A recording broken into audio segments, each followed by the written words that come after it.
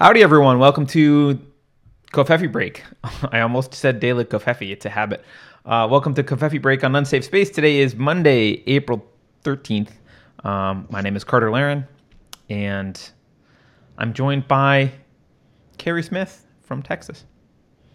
Hi, Carter. How you doing, Carrie? I just watched that documentary you sent me. You liked it, right? I knew you would like it. Well, yes, and I didn't actually finish it. I was in the last 10 minutes of it, and had to finish the end of it when I'm done. But yeah, I have some thoughts about it. Are we going to talk about it? We can. I mean, there's not really a lot new in it that you didn't know. It's just it's a good story. So, people before we jump into that, we should say, don't forget to like, share, and subscribe. All that stuff. Welcome everyone in chat. Dr. K's here. Ninja Kitty was second in chat today. So, Daniel Keene beat Ninja Kitty. Let me get my chat pulled up. I'm running a little behind. Okay. But yeah, So Carter sent me this documentary that came out on YouTube. It's free. The whole thing's on YouTube. It's called Out of the Shadows. He was like, have you seen this documentary, Out of the Shadows? And I was like, no, let me look it up. I'm like, do you mean the one about depression? He's like, no. I'm like, do you mean the one about, because there's other, so don't watch the wrong one. This is on YouTube, and it came out 2 days ago, and it has I'll post the link in chat right now. There you go. There's the link in chat. I heard about it from Cernovich. And it's called Out of Shadows, and it has currently, so I think it's a brand new YouTube account that they just created to release this documentary, as far as I can tell, or at least the account hasn't been around. It says actually joined April 7th, 2020, so it's a brand new account. The account has 101,000 subscribers. The documentary has 3.4 million views, and it was posted 2 days ago. 3.4 million. Yeah. Well, here's my initial reaction to it.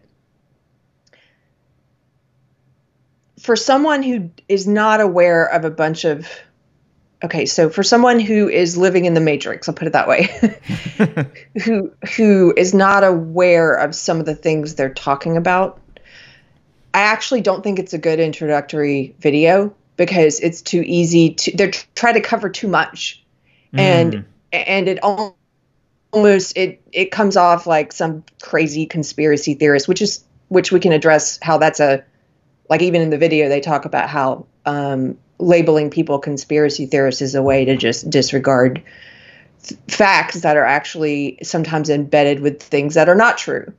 And so I think it's easy to dismiss this one. I would say for people, it's funny that you heard about from Cernovich, because if you're trying to get I don't know, maybe encourage a friend or family member or someone to see beyond the Matrix, or maybe even open their mind up to the fact that our media is propaganda, which is something I've believed for a while now. Mm-hmm. In the past few years, it became apparent to me that so much of the media is them just telling you, they're feeding you a narrative, which is why I don't plug into that stuff every day like I used to.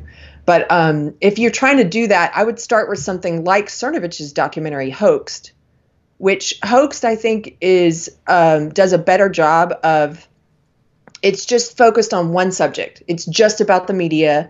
It doesn't get into all, this movie tries to pull in everything. It's like, let's talk about MK Ultra. Let's talk about Jeffrey Epstein. Let's talk about child pedophilia rings. Let's talk. And in doing so, I think it's too overwhelming for people. People are going to watch it and be like, this is a bunch of nut jobbery. I think you should, starting with something like Hoax, which is just let's just look at what the media does at, this one little area, I think is a much better introduction to something like this. And by the way, speaking of Hoaxed, I don't know if you saw this, I'm sure you did, but, he had recently re-released it on Amazon, and it was doing very well there. And then Amazon pulled it down over the weekend. Just completely pulled Hoaxed off of, I think they pulled it Amazon last Thursday. Did we talk about it on Friday? I thought we talked about it on Friday. No? All right. I don't remember talking about it. But anyway, they pulled Hoaxed down, and they actually took it off the devices of people who had already purchased it, which is kind of crazy. Like they took it out of your vault of movies that you own. And since then, it's moved up to the top 10 on iTunes. If you guys haven't seen Hoaxed yet, I would say start there. Watch Hoaxed before you watch this. So, why? What were your thoughts? I was actually, when it first started, it even in this documentary they start with a Hollywood stuntman, and he starts sort of talking about how he became a Christian.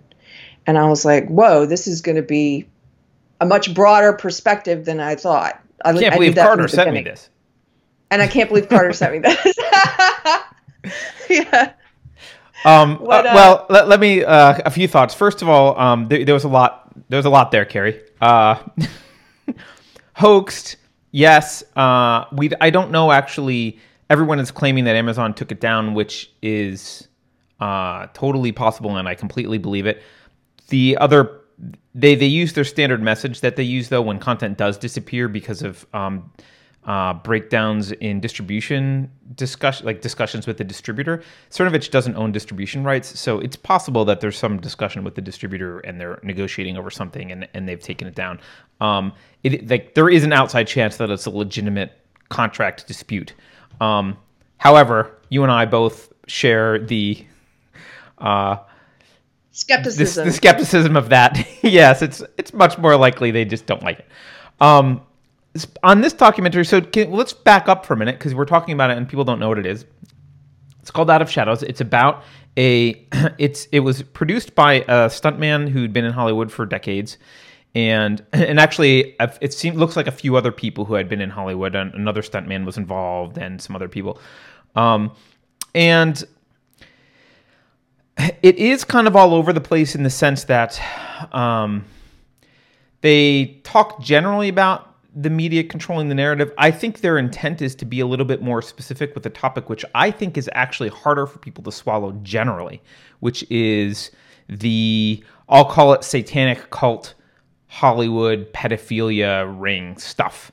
And even on this show, when we had Julianne Davis on here recently, someone made a comment like, oh, you guys, she started talking about Hollywood satanic stuff. That's just, kind of, I think they said something like kind of crazy conspiracy, kookish stuff to talk about.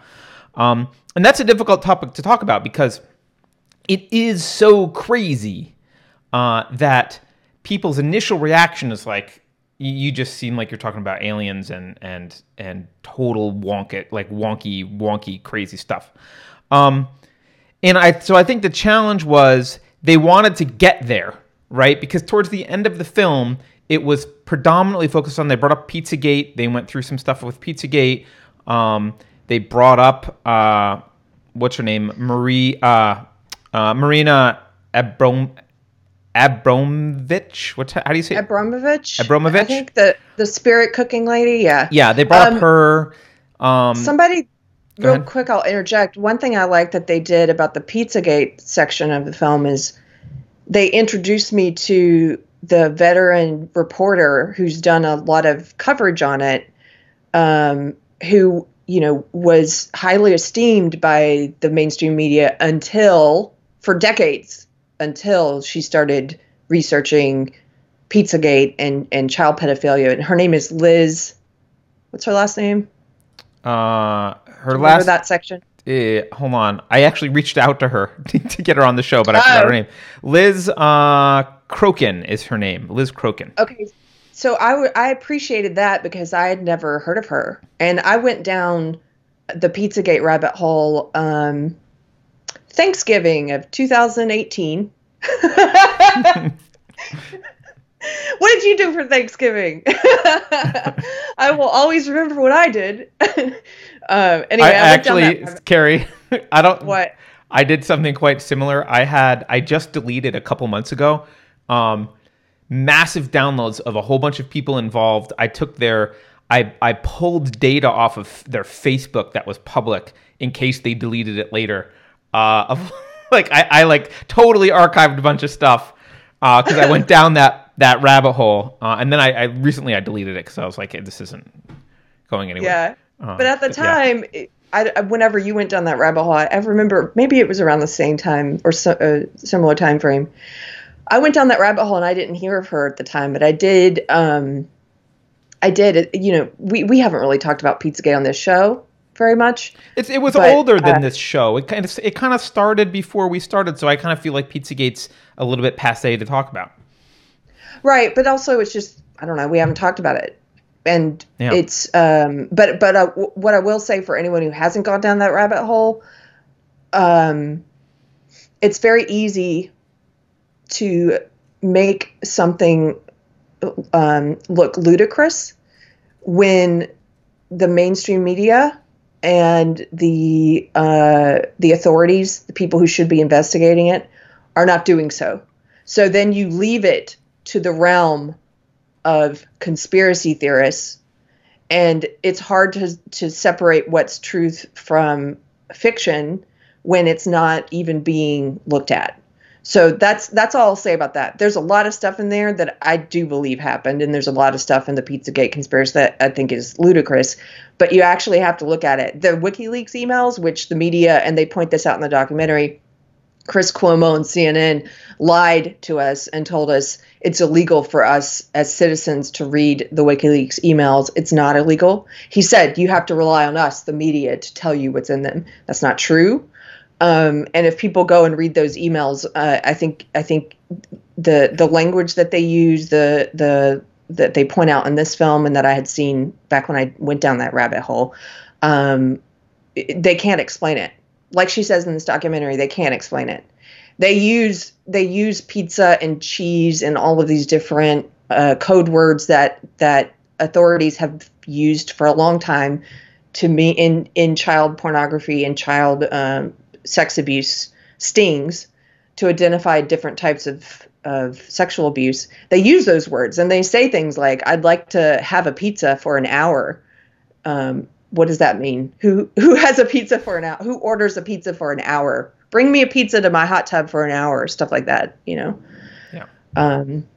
Anyway. Yeah. So, I mean, I agree. I think one of the things that happens when you label something a conspiracy theory or you refuse to investigate it, which one of the things this documentary points out about Pizzagate is that, well, let me step back. The documentary, what I like about the documentary is it is sort of an honest person's kind of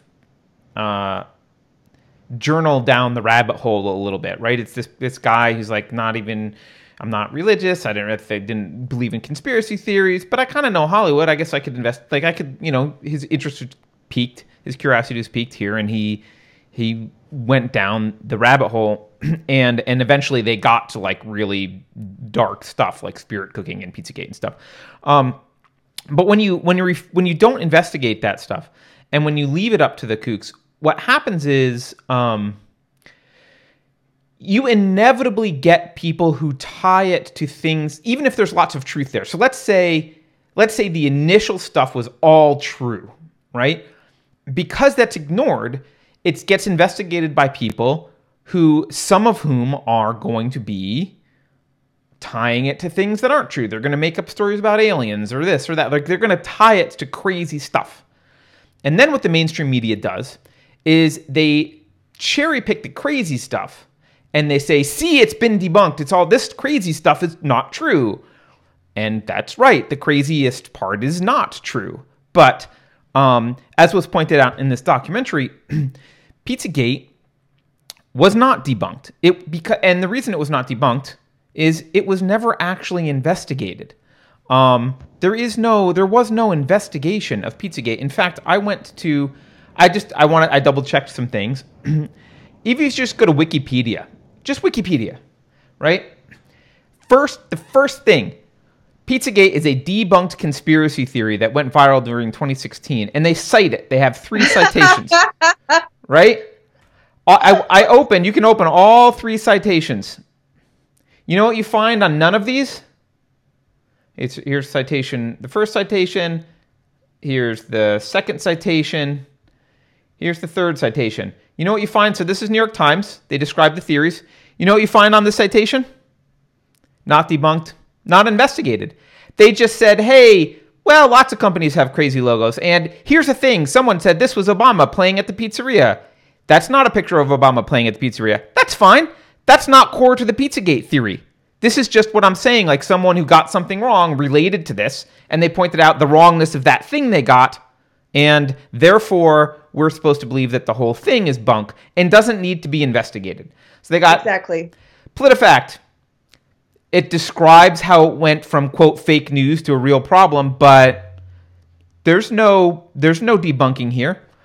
And of course, there's no debunking on false. Right? The Podesta emails revealed the existence of a secret society of pedophiles operating through a pizza place loosely connected to Clinton associate David Brock. False. They do not. Right? Well, I mean, no, the emails don't prove it. Right? They don't. No one was claiming that the emails prove it. What people are claiming is that the emails are very, very, very odd and maybe should be investigated. I'll read a couple. Let me read a couple from the documentary, and actually maybe one not from the documentary, because I also went down this rabbit hole. Hi, John. The realtor found a handkerchief. I think it has a map that seems pizza-related. Is it yours? What the hell does that mean? What does that mean? Can anyone explain what that means? What is this? Okay, let's look at the next one. Would love to get a pizza for an hour. Odd. Who gets a pizza for an hour, as Carrie just said? That's kind of weird. There's another one. Let me find the other one here. Where's the one where he's talking about all the different things they could cook, and it's like different types of pizza or pasta? I enjoy this type of pasta. Oh, you know what? Yes, I remember that. I don't have that one in front of me. You remember that one? Yeah. I do have this one. This lovely assortment of cheeses. P.S. Do you think I'll do better playing dominoes on cheese than on pasta? That's weird. It's just weird. I don't know what it means. What they said, okay, so according to, if you go down the Pizzagate rabbit hole, and it's been a while since I did it, so like you, Carter, I didn't look this up again recently. But the people who are claiming that these are code words are, cheese is supposed to be little boys or little girls, I think, and pasta's the other. And so, and if you read it that way, it's like, yes, there could be some validity to this, and especially in the way that they're using these words and talking about parties and pool parties where they're going to have kids there. There's an email that. Pool. Yeah, there was an email I didn't just pull up. I thought I had it here, but it's not important. It's exactly what you said. It's like, hey, so-and-so is going to bring these kids over. They list their ages, like 9, 11, and whatever. They'll be in the hot tub for entertainment. It's like, it's just odd. It's odd. And I want to state very clearly, there could be inside joke, totally clean explanations for all of this. What is also true is no one investigated it. No police department investigated, no official source, no official person ever investigated any of this.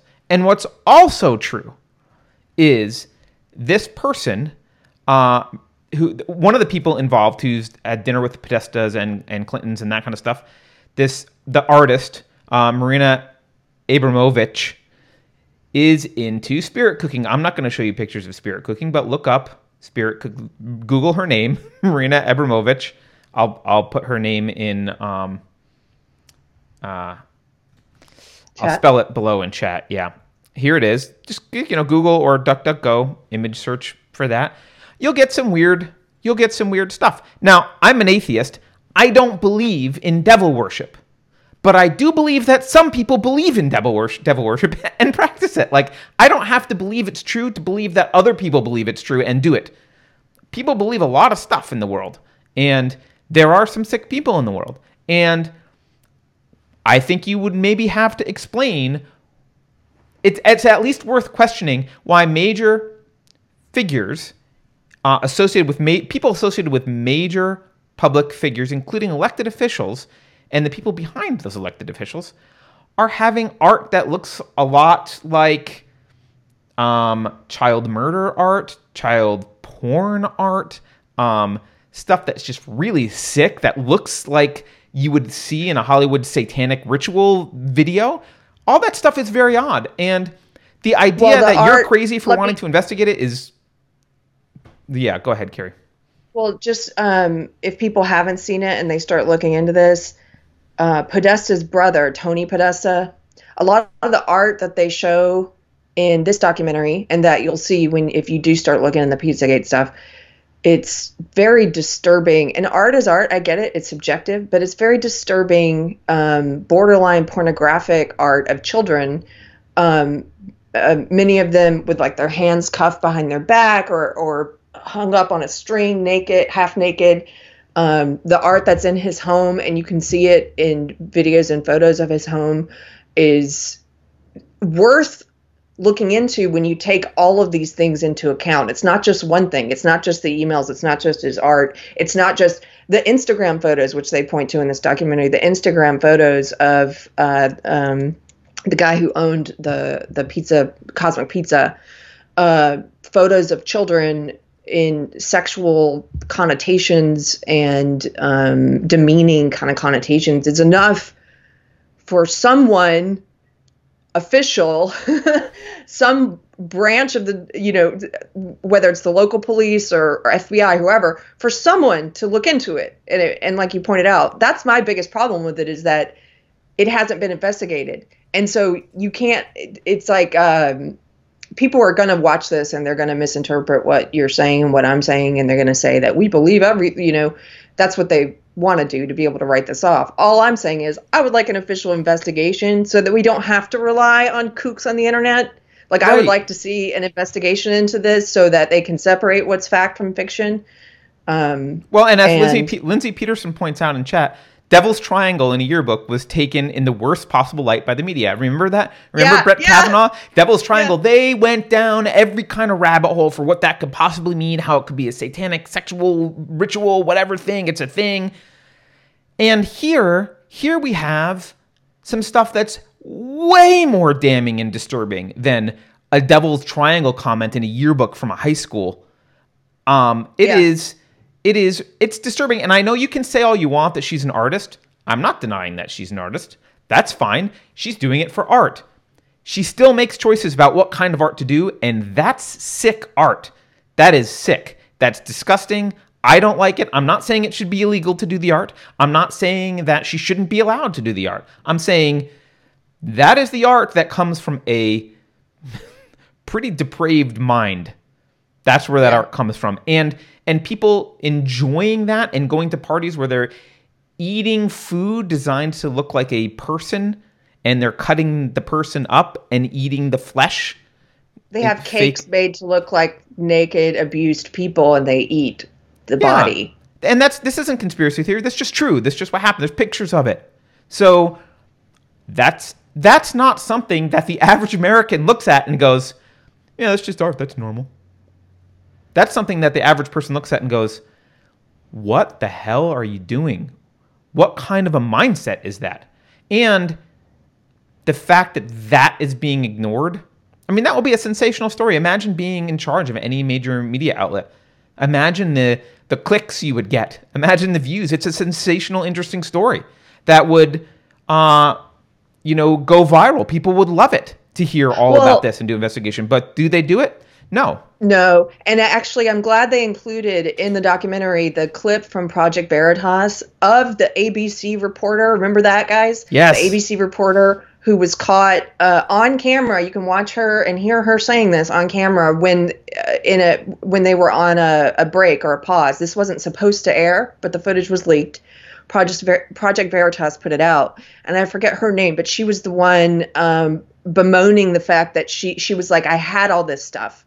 I had all this stuff on Epstein 3 years ago. We had the story. We had Bill Clinton. We had the whole shebang, and they wouldn't let me air it, and they wouldn't let us put it. And now it's breaking, and it's a really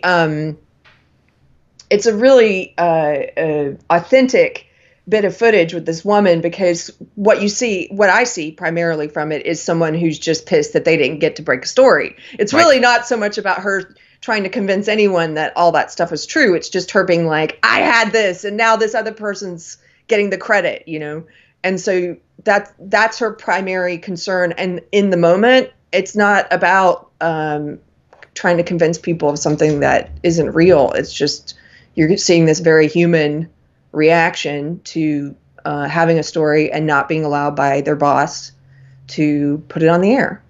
And the Epstein stuff is like, yeah, like people have pointed out in chat, somebody said, that would have seemed ludicrous until it finally broke, right. Until it finally made its way out into the surface. And so, yeah, I still think you guys watch it. Tell us what you think about it. I still think it's very broad. And so it tries to pull in too much in one film. And I think it suffers from just trying to do too much. And so a lot of the connections between all these different things that it's touching on aren't obvious, and it doesn't try to make the connection. It wants you to fill in gaps. And I think that's one of the negative things about it. And not negative, but one of my criticisms of it would be that it's just too broad and there's too many gaps for people to fill in, and that's too much for people to do. Like, it's just overwhelming. And yeah, I mean, I don't disagree that starting with Hoax would be better. Because Hoax doesn't get into that crazy weirdness. It only gets into the fact that the media is lying. By the way, I just have to get up to get a book real quick because I see that Tina Fisk is in chat, and this relates to what we're talking about. I'll be right back. Okay. What I was going to say was, the other thing about this documentary that they talk about, and this is something that I think part of the problem is it's very difficult.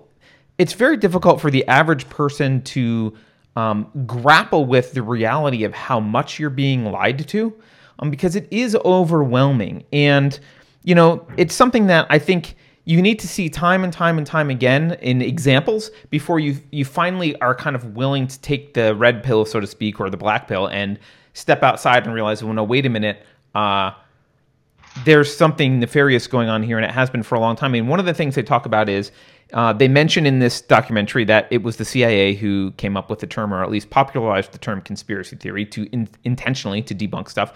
The CIA, we've been made to believe that anything that people say about the CIA is like, we're allowed to say that they did weird things in the past, but if anyone who says that they still do crazy things is considered a conspiracy theorist. And yet, as this documentary points out, they never even admitted to ending Operation Mockingbird, which was their basically infiltration and control of media in the U.S. If you look at, I couldn't sleep on, was it Friday night? I think it was Friday night or Saturday night. I think it was Friday night. I couldn't sleep, and I ended up, this is related, I ended up reading a very long document about the 1953 coup in Iran. And this document included CIA activities. And this is all documented. This isn't weird conspiracy stuff. This isn't anything any historian disagrees with. There was a propaganda campaign called Be Damn, I think.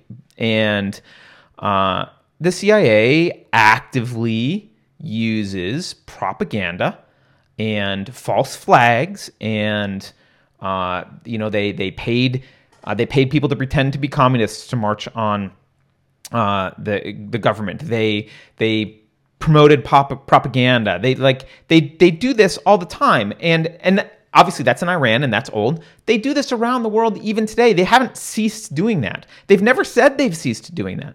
They haven't even said they've stopped doing it in the U.S. They're not really supposed to, quote, supposed to do it in the U.S., but they do, and they haven't really stopped, and they don't really even need to do it directly in the U.S. If they do it in the rest of the world, it basically gets taken into the U.S. So the idea that it's crazy to think that the CIA is connected to Hollywood, I don't think that they send, I don't think it's an X-Files smoky room kind of thing where they send people in and say, you better do X, Y, and Z. But you better believe that the heads of Hollywood, of which there are very few, there's very few people that own the entertainment industry, are totally tied in with the deep state. They all have shared agenda. They're friendly with each other, and they do share information. CIA does, to this day, provide recommendations for things to talk about or ways to write things or ways to talk about things. Like it happens, and it's not a conspiracy. It's just fact. And we like to believe that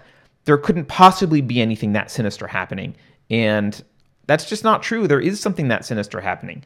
Well, even today, there are people who continually come out today and talk about, of course, that there are journalists on the CIA payroll. Yes. Like, well, they claimed they stopped paying them. They claimed, I think, wasn't it during the church hearings? They claimed that like they were only going to make suggestions now. I don't know. But like that it's up to the journalists to voluntarily decide to put out the CIA talking points. Right. Yeah, they get to choose whether they get to choose in the past. But yeah, it's that to me, again, that's something that I think if you were to have a documentary that just talks about the media and the CIA involvement and is much more focused, you could get people to pay attention to that little part of it. Better than you can when you put something like that in this documentary that tries to encompass everything, you know. Mm-hmm. Like I would like to see one that's just about the media and the CIA. Yep, and there's been there's a long history with the media and the CIA. And someone in chat mentions China. I mean, yeah, the Chinese government, especially in relation to the coronavirus stuff, they've been deleting research on their own universities that paints China in a negative light. They've explicitly put out propaganda about how China is doing a great job and gotten other people to propagate it and talk about it nationally. Like China, the Communist Party does this all the time, and I think a lot of Americans have this view that like, well, that's the weird Chinese Communist Party. That's what communists do. America doesn't do that because we're shiny and great. Like, no, our government is better, but not much. In fact, one thing that I was lamenting the other day was, at least in China, people don't trust the news because they know the government. They know it. Here, we all believe that it's not manipulated. So we're like, oh, well, we're not. At least we're not China. We're getting real news. No, you're not. No, you're not. You plug into the machine every day. I know people who I was talking with my fella about this yesterday, about just witnessing some friends on social media who are living in a 24/7 level of fear and paranoia and hysteria. And specifically, we were talking about some people who were living there because of the coronavirus, but it was making me think about people who were living there after Trump was elected. And I was one of those people who was plugged into the machine during the election. And I also believed a lot of the narrative. Now, I wasn't, I cried the night he won and everything. That's how much I had bought into it. And when I first started to try to write about my changing views on things, if I look back at some of that old writing, like I've changed a lot even since then, because I was still buying into, there were certain premises that I was still buying into. I was still calling him a demagogue, but I wasn't bought into the degree that I had friends who weren't able to function for a while after he won. And so the fear that people feel as a result of being plugged into the legacy media every day is very real. I'm not discounting the fear. I get, because you're waking up every day and you're plugging into the propaganda. And of course some of those people are going to react hysterically, because that's what they're consuming every day, and it's reinforced every day in their consciousness. Yeah. Is there a book you wanted to share related to this? I don't want to go stray too far away from what you were going to do just a minute ago. Oh, no, I want to come back to that in a second. But first I wanted to, Elizabeth said in chat something like, fella. Yeah, my fella. No, Elizabeth said in chat that she says, I believe the CIA infiltrated to counteract the KGB infiltration, but at some point the cause is aligned. I think that's a pretty good theory. I mean, it's a theory, but I think, see, a lot of times people, they discount so-called conspiracy theory because they imagine they have this false view of what you're talking about, and that false view is a smoky room and these bad guys who are pulling strings, and that's not what it is. It's a lot of it is just it's like a school of fish. If the narrative is moving in a certain direction, not every fish has to be aware of the same thing. They only have to be aware of their colleagues and what they're doing. They only have to be aware of their colleagues. Yeah. And you have the same way that look at middle school girls, the same way that there are certain rules, social rules, unspoken rules that people follow. The media, they're all going to follow this. Chris Cuomo standing on CNN and telling us falsely that it's illegal for us to read the WikiLeaks emails. It's not like some guy in a smoky room calls Chris Cuomo and is like, "Hey, we don't want him reading those emails." There's not that conscious bad guy figure, and that's not what anyone's saying. But Chris Cuomo is part of the system. Well, and I would argue that it's worse than having a guy call, because the guy doesn't need to call. That's what makes it worse. They're doing this to themselves. Yeah. So I think a lot of times, the reason why. Well, look, here's a good example of how this in this documentary. It talks about how, like you said, the CIA put out and pushed the phrase conspiracy theory to try to discredit any investigation into Kennedy's assassination. And so they try to make it look ridiculous and like a bunch of nut jobs. And that phrase has successfully taken root, where when somebody says, "Oh, you're a conspiracy theorist now," it's immediately like, "Oh, you wear a tinfoil hat." That's you may dismiss everything you hear after that. Yeah. You may dismiss everything now because I've used the conspiracy theory word against you. And that's been successful with that phrase. So here's an example. This happened to me yesterday on social media in regards to the virus. One of the things I was talking about is the fact that the rest of the country is not New York City. And there are reports coming out of multiple states that hospitals are not being overwhelmed the way they are in New York City. You have doctors and nurses who have time to not just film TikTok videos, but to choreograph the dance moves and then film them. You have hospital workers who are telling us on Twitter that they've been laid off. Even respiratory technicians saying, "I've been laid off for the next 2 months." There are news reports coming out. MUSC just laid off 900 hospital workers. In Boston, they're laying off hospital workers. And so I was trying to have a conversation about, even if you support the government shutdown, which I never did and I don't, but even if you support it, can't you admit that New York City is not like the rest of the country is not New York City, and so this should be evaluated on a local basis, and that some of these local governments need to reopen? And there was a guy who's been arguing with me, who I would say is squarely one of the farm animals in that camp. He's been arguing with me for a couple of days. And so twice now, when I've tried to talk about this, he will post something that's where he posts a string of things I'm not even that familiar with. I assume these are all different conspiracy theories. And he'll say, "Oh, yeah, but why don't you just keep talking about 5G networks and vaccines?" And then he'll say a bunch of other things I'm not talking about. I'm like, and that's his way of saying you're a conspiracy theorist. Even if I'm not aware of what those individual conspiracy theories are that he's trying to accuse me of, that I haven't pushed and I haven't been talking about. I'm not talking about vaccines.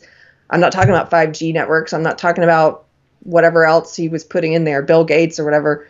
That's his way of saying you're a nut job. You're in the same group as these people, right? Right. And that it's just a way of dismissing someone and dismissing anything that they have to say. Well, it's a way of avoiding critical thought, because the truth is a lot of this stuff is way more complex than people want to admit. And this theory that I think you said Elizabeth said this theory in chat about the KGB and the CIA fighting against each other and then aligned. look, I mean, of course their interests are eventually aligned because all deep states have the same interest. Like once you're part of a bureaucracy, you're part of a powerful bureaucracy that controls the population in some way. And you can do it for good, right? If you're, and I'm putting good in quotes for those of you only listening. If you are the CIA, you can do it and you can justify it by saying, well, we don't want the people to be convinced of communism because there's communist propaganda, so we have to counter the communist propaganda and blah, blah, blah. So we need to have our own way of controlling people's minds. But, at the end of the day, you are you're part of an untouchable bureaucracy that's not accountable to anyone else. And you are, it is in your best interest. It is in your vested interest to make sure that you continue to exist and continue to have power and grow. And the KGB, the CIA, they, as organizations, I'm not saying the individual people in them. I'm sure that there are individual people in the CIA who believe in America and individual people there were in the KGB that believed in communism. But as organizations, they don't really care what political system is in power, as long as they're part of it. Right? As long as they get to function and do the things that they do and their budgets grow and their power grows, it doesn't matter. It doesn't matter to them who's actually steering the ship, so long as it's on the ocean and it's the ocean they want and they've got a big piece of it. Like that's all they care about. And so all bureaucracies to some extent have all government bureaucracies to some extent have innate alignment of values because they all value their own propagation, which is why globalism is kind of a natural evolution of large states, right? You start to get those bureaucracies talking to each other, and it's like, well, maybe we should add another level of bureaucracy on top of our bureaucracy and call it the European Union. And then soon we'll have more bureaucracy on top of that. And like, they just want more and more and more and more power. And again, it's the school of fish analogy that Carrie was using. It's not the smoking man from the X-Files calling them and doing this. This is just in their self-interest. Thank you to Noah in chat. Noah points out that the U.S. rescinded the laws prohibiting CIA propaganda on the U.S. citizens in 2013. I do vaguely remember that. I didn't remember the year, but thank you for pointing it out. Noah says he's posted links on our timeline about it, so we'll check it out. But yeah, the CIA is allowed to use propaganda on U.S. citizens. So thank you for bringing that up. Well, and I mean, look at recently what we've learned. One of the things that stuck with me, and again, we live in such a crazy 24-hour news cycle that things just get lost down the memory hole, and there's no attention paid to them, and even I forget certain things. And one of those things that I thought would have been bigger news at the time was when Trump unsealed some of the Kennedy assassination documents.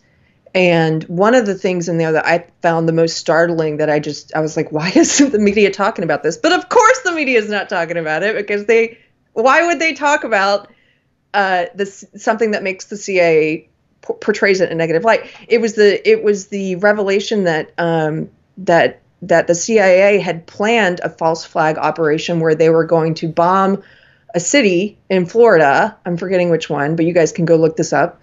It was in some of the released documents from that Trump released about the Kennedy assassination. Anyway, the CIA was planning to bomb a U.S. city in Florida and blame it on Castro.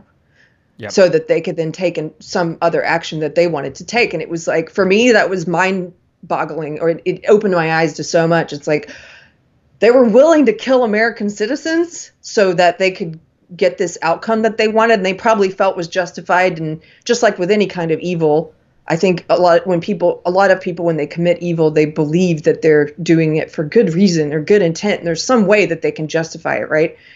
But they were going to kill U.S. citizens and then blame it on Castro. And did you guys remember this in the news?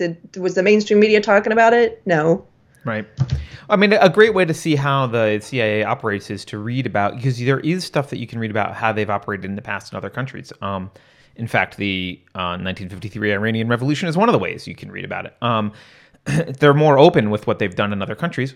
You got to assume, given that they are allowed to operate in the U.S. and they have a much bigger vested interest in the United States behaving the way that the CIA needs it to than they do Iran behaving in a certain way.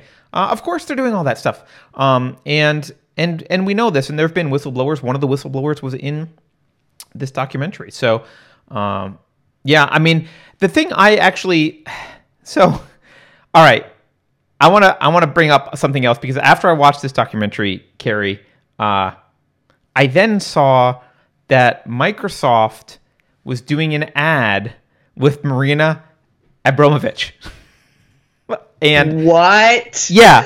And it's just like, sometimes, so this is one of the things that, again, atheist speaking here. So I'm not saying that there's spiritual stuff happening, but Satanists apparently believe that they need to like somehow like wink and nod to what they're doing. They need to kind of be truthful about it publicly. I guess. I don't know if there's a Satanist expert in chat. Let me know. But I think they need to let. I've heard this before, not just from this documentary. They need to kind of let you know what they're doing, and so they try and do it in creative ways where they put messages out and whatever. So yeah. So here we are. And that ad, when I was prepping for the show last night, that ad was up on YouTube. That ad has been taken down. It's no longer on YouTube. But, Carrie. Oh, Guess what we have, Carrie? I love that you're like the same way I collect manifestos, just because I'm like, in case they get put down the memory hole, you collect these. Like, yeah. So this is actually someone else had collected it, and I've collected theirs before theirs got taken down. But here we go.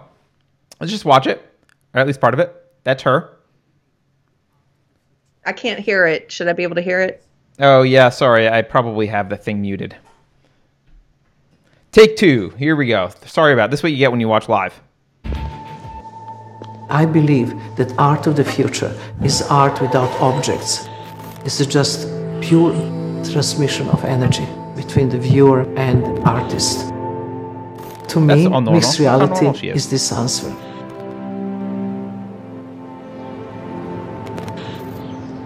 This was a unique opportunity to take the most legendary artists working now and capture them in such a way that they are translatable forever. If you're a collector, you're trying to find works that break new ground. We here at Christie's so believe that this one thing I'm actually concerned about, Carrie, will be the first time that a mixed reality because this is artwork no longer up. It used to link to, I think the link was Microsoft's website. I'm watching this. I'm a little bit concerned that it's fake, that someone faked it, because it could, like, you could fake an ad like this.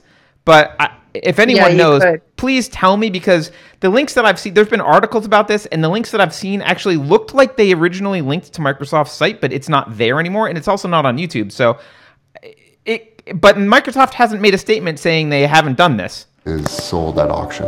There was always a question what you buy when you buy performance. You buy the video or you buy the additional photographs. Here, you actually can have the artist's presence in your collection. The first thing that we had to figure out was you had to feel that you were in the room with Marina, not a document of Marina. HoloLens 2 was created by people who quite clearly have an interest in the audience forgetting that they are using technology. So the purest expression of artistic intent can happen. I really want viewer to be with me in the space, in here and now. The life is dealing with what is going to stay. Do you want to keep watching it or not? It's not that exciting. Yeah, you can pause it. This to me, I think you're right. I have a theory that's mixed. I think it's actually mixed. I don't think I'm completely right about it. I think that they did do an ad with her, but someone has added images into the ad that weren't in the original ad, and they've now taken the ad down. That's my theory. Because there's a wink and a nod, but then there's this is more than a wink and a nod. They just showed that image of her covering the kids. I don't think they would be that overt. I think somebody created this. Yeah, and I don't think they would put the spirit cooking image in there either, right? No, somebody's trying to wake people up by adding, I don't think this is a real Microsoft ad. That's just me, but...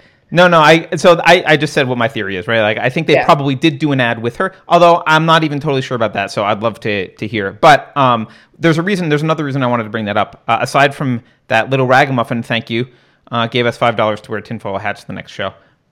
Oh, wait. Yeah, by the way, we should just real quick, because chat's been moving so fast. Thank you guys for the super chats. Noah gave us $5. Tina Ninja gave us Kitty, 4. Yeah. Ninja Kitty said 83 people watching and only a small amount of likes. Yes, please like the video if you're in chat. Thank you for the super chat, Ninja Kitty. 83 people watching, by the way. That's cool. I'm excited by that. And then Tina Fisk gave us 4. I do want to, at some point, I'm sorry to interrupt you, but I do want to come back to something I wanted to say about Tina Fisk later. Something good. No, that's fine. I just wanted to, there's a reason I wanted to bring it up, even if that ad isn't real, because I wanted because whether or not Microsoft did an ad with her at all, she is accepted by the mainstream community quite a lot, and they do it under the guise of she's an artist, which fine, okay, so she is an artist. Still weird. I don't understand something that this will put me at odds with a lot of people who have been on board with most of the stuff we've been saying so far. I don't understand all the hatred for Bill Gates. There's been a lot of Bill Gates patented the coronavirus vaccine. No, he didn't. The coronavirus is first of all, it's a whole family. There's the cold's a coronavirus. He invested in a company that had some vaccines related to coronavirus stuff, but not this coronavirus. He left Microsoft to exclusively focus on health. Now, I don't agree with a lot of the stuff he's done. Don't get me wrong, but I don't get the weird conspiracy Bill Gates stuff. Also, I've been reading conspiracies about he wants to depopulate the world. That's not what he said. People are claiming that he said vaccines are going to depopulate the world. There's so much nuance there that if you didn't read what he actually wrote and then the video that he actually said about it and what he means, it's all very clear. I don't think he's doing any of that stuff. Do I disagree with him about mandatory vaccines and little microchips implanted in everyone? Absolutely. Is he a globalist who I don't want to have the power that he has? Absolutely. But he's not trying to kill off the population. I really don't believe that. If you look at what he was saying, he spent his entire philanthropic career just about trying to save lives, quote, save lives. He was trying to improve medicine, improve access to medicine, improve vaccinations, which he believes are good generally, and trying to save lives. And he also believes in climate change in a major way, like a lot of people do. And so people came back to him and said, well, if you increase the population, that will make climate change worse. And so you're doing all this work to save humans, and you shouldn't be doing work to save humans. And he said, actually, we researched this, and it turns out a weird thing happens. The more healthcare you provide, the fewer kids people want to have. If they survive and they know they're going to survive, they actually have fewer kids, which is a weird phenomenon, but that's what's happening. And so if you look at countries where the standard of living has been raised and their access to healthcare goes up, their per capita child output goes down. And so his argument is, well, actually increasing the health of the world will ultimately decrease the acceleration, the population growth of the world, and will kind of even out eventually if we have better healthcare. You don't have to agree with any of that, but that was his rationale. And I see people running around Bill Gates is using vaccines to depopulate the world. Bill Gates has patented the coronavirus. Bill Gates is trying to kill people. No, he's not. None of that. There's no evidence for that. You sound like a weird tinfoil hat wearing person when you say that. So I don't understand that, and I'm hoping that someone in chat or Carrie can explain to me why there's this weird hatred of Bill Gates. I can't explain it. It's one of those things I haven't looked into. Just that guy I mentioned earlier who was trying to call me a conspiracy theorist and mention a bunch of different things. Bill Gates was one of those things, and I have so little knowledge of why people hate him or whatever that's why part of the reason it was funny that he was trying to attribute this stuff to me. I don't know, and I don't care. Right. And just so you know, people in chat are pointing out he wants to microchip people. Yes. I totally disagree with that. I think that's evil and bad and horrible. I get it. But it's different from the claims that are being made. That's a bad claim against Bill Gates. And that's a true claim against Bill Gates. Do I think it's evil intent? Probably not. He's probably just a globalist who thinks that, the best thing to do is control the herds and there should be one world government. And he's no more evil than everyone else in the globalist one world government movement. what I'm pushing back on is these weird claims of like him intentionally trying to kill people and, you know, being involved in unleashing the coronavirus.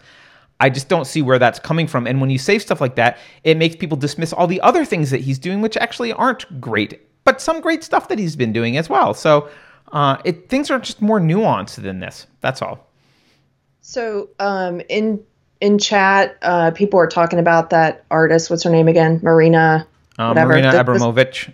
The spirit cooking lady. So Lydia likes her, and that's fine. I like when we have disagreement and unsafe space. So, but one of the things Lydia says is, you know, guys, she's really famous. I know she's really famous.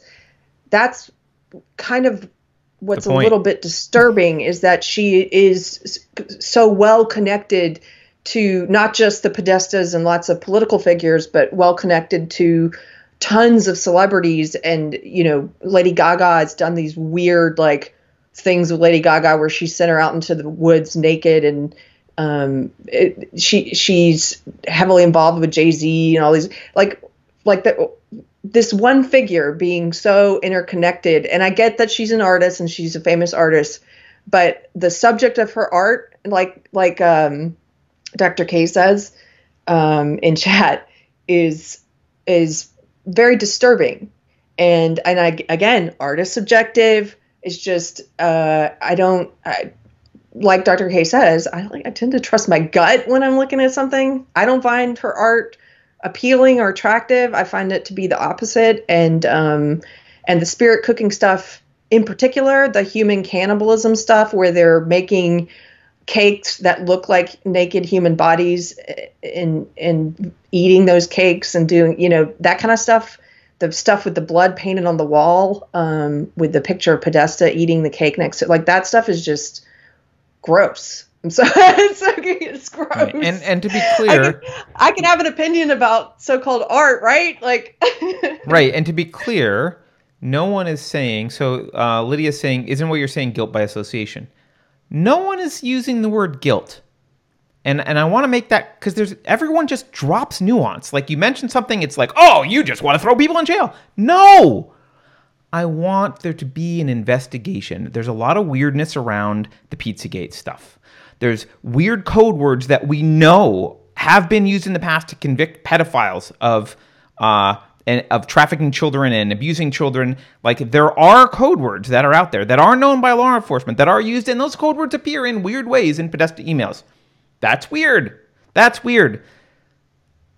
The context of his art in this stuff, I get that it's art. It's weird. An objective person would look at that and say, it's at least worth digging into a little bit. Let's investigate it a little bit. Let's just not ignore it and say, it's art.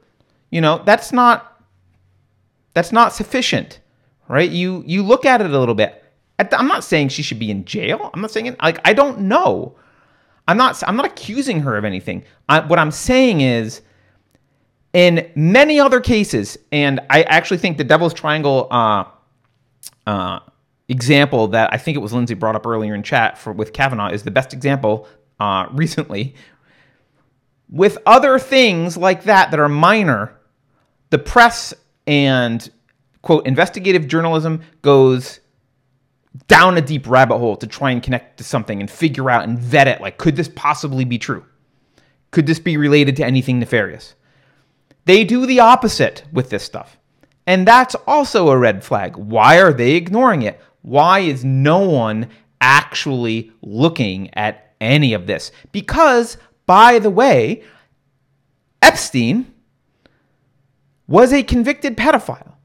And a lot of these same people were connected to Epstein. And a lot of these same people were on planes, Epstein's planes, to his pedophilia island. So it's not like this stuff is like, here's an artist out on her own with a completely disconnected group of people doing some weird satanic shit, and suddenly we think that they're related to this thing over here. No, they're all related to each other. Some of them we absolutely know for sure are engaged in bad behavior. And this looks very weird, and there's weird emails going around with some code words in them. That's worth an investigation. That's all anyone is saying. It's not guilt by association. It is investigation by association. And that's legitimate, right? If I had been on Epstein's plane 20 times, you should be investigating me, no matter what art I'm doing. That's Thank you for the super chat, Noah. He says, did you guys catch the recent talk by Eric Weinstein about Jeffrey Epstein? He was positing that he was a government asset for blackmail power games. I haven't seen that yet. I want to watch it now. And I absolutely believe he was a government asset for blackmail power games. That's a common theory. That's a common theory about him. Well, because this is what, and they touch on this in the documentary, but we've talked about it before. The easiest way to control people is to get some type of dirt on them, to get them in an uncompromising position, to get it on film, and then you have that over their heads. And so that's how a lot of they even in the movie they talk about like Cindy McCain, John McCain's wife, is in the documentary on a stage talking about how she says we all knew about Jeffrey Epstein. Right. We all knew, and nobody did anything. Well, it's like, yeah, you didn't do anything either. Right. You did nothing, and your organization is supposed to be about ending child sex abuse. So they all knew. Why does nobody do anything? Because they have dirt on everyone. If you look at Ronan Farrow, and I haven't read the book yet. I read an article about it. So take that as you will. But I read an article about Ronan Farrow's new book. And in the book, he talks about how one of the networks, I think it was NBC, killed the Weinstein story, the Harvey Weinstein story. And how did they squash it? Well, someone from Clinton's camp, wasn't it for someone from Clinton's camp? They had someone from Clinton's camp call the network and say, well, we have this dirt on Matt Lauer. Do you want that to come out? You know, like it's always like this sort of, well, if you reveal this, then this is going to be revealed. And of course they have things on people. I don't doubt that for a second, that Epstein was used to get dirt on other people. Yeah. Daniel Taylor in chat points out the Microsoft connection is that Microsoft HoloLens 2 is the VR product through which Abramovich's latest installation is viewed. So that makes sense why they would do a commercial with her, because she's a famous artist. She used the HoloLens 2 as part of her latest piece. So they would, of course, make a video. I do think the video that we just did was doctored. I was using it more as a segue to talk about Microsoft, but yes. I do think the video that we just watched is at least edited to add some stuff in there. Probably because people are freaked out that Microsoft has a relationship with her. Now, but this is getting back to kind of what Carrie and I were saying earlier, which is when legitimate sources don't investigate, or legitimate investigators don't investigate, when mainstream doesn't investigate, you're left trying to sort through kind of crazy in people who are making these connections and sometimes going too far. So, Carrie, sorry, go ahead. That's okay, Tiger. The mailman's here. And by the way, Texas is really, well, where I'm at is really cold today. It's super hot yesterday, very cold today. And so Tiger, look, when he wears this sweater, he looks like he owns a yacht. He does. Anyway, sorry, he interrupted. Can I get a little bit off subject for 1 second? It is related, though. It's just going to take us in a different direction. No, go ahead. So one of our friends in chat, Tina, sent me some books about like Christian Orthodoxy, I guess specifically like Russian Orthodoxy, which I don't know anything about. And it's these short little books, and I was reading them yesterday, and I just had a moment of feeling pretty inspired, and like every once in a while, I don't know if this works this way for other people, but I will have something that happens to me that I read, or that something that really resonates with me, or some kind of window that opens up to me in terms of being able to see something differently and understand something differently and more thoroughly. And it feels like, oh, I just jumped ahead like several steps, right? Like in personal development, or if you're a Christian, in your relationship with God, or in your quest for truth, or whatever it is. Maybe you can relate to this, maybe you can't. And then there'll be a period of not necessarily stagnation, but just like the stasis, where things are kind of the same, and you don't really feel like you're moving forward very quickly, and then something else will happen. So it'll be like these periods of stasis punctuated by something that helps me understand something better. And so I had this moment yesterday reading these books. Thank you, Tina, for sending this to me. And the way that it relates back to what we're talking about is at the beginning of this documentary. Part of the reason I was surprised you sent it to me, Carter, was it was, I didn't realize it was made by the stuntman that we see at the beginning. And he starts talking about how he went through this physical, did he break his back? He went through like a really catastrophic back injury. He had like a lower spine injury, and he said he was paralyzed from the waist down. And he was sitting in a chair the whole time, so I think so. But then there was clips of him walking, but I don't know if those were old or if he had physical therapy and got better. I don't know. So he was physically broken. Personality-wise, I would say he was broken in other ways. He was reevaluating everything, and he starts talking about becoming a Christian at the beginning of the video. That's why I was like, wait, what is this? Is this going to be the lens through which we view the documentary? Which I don't think it was actually, but he talks about the beginning, and he says, I didn't find God by going to a church, and that he found God by being in this very broken place.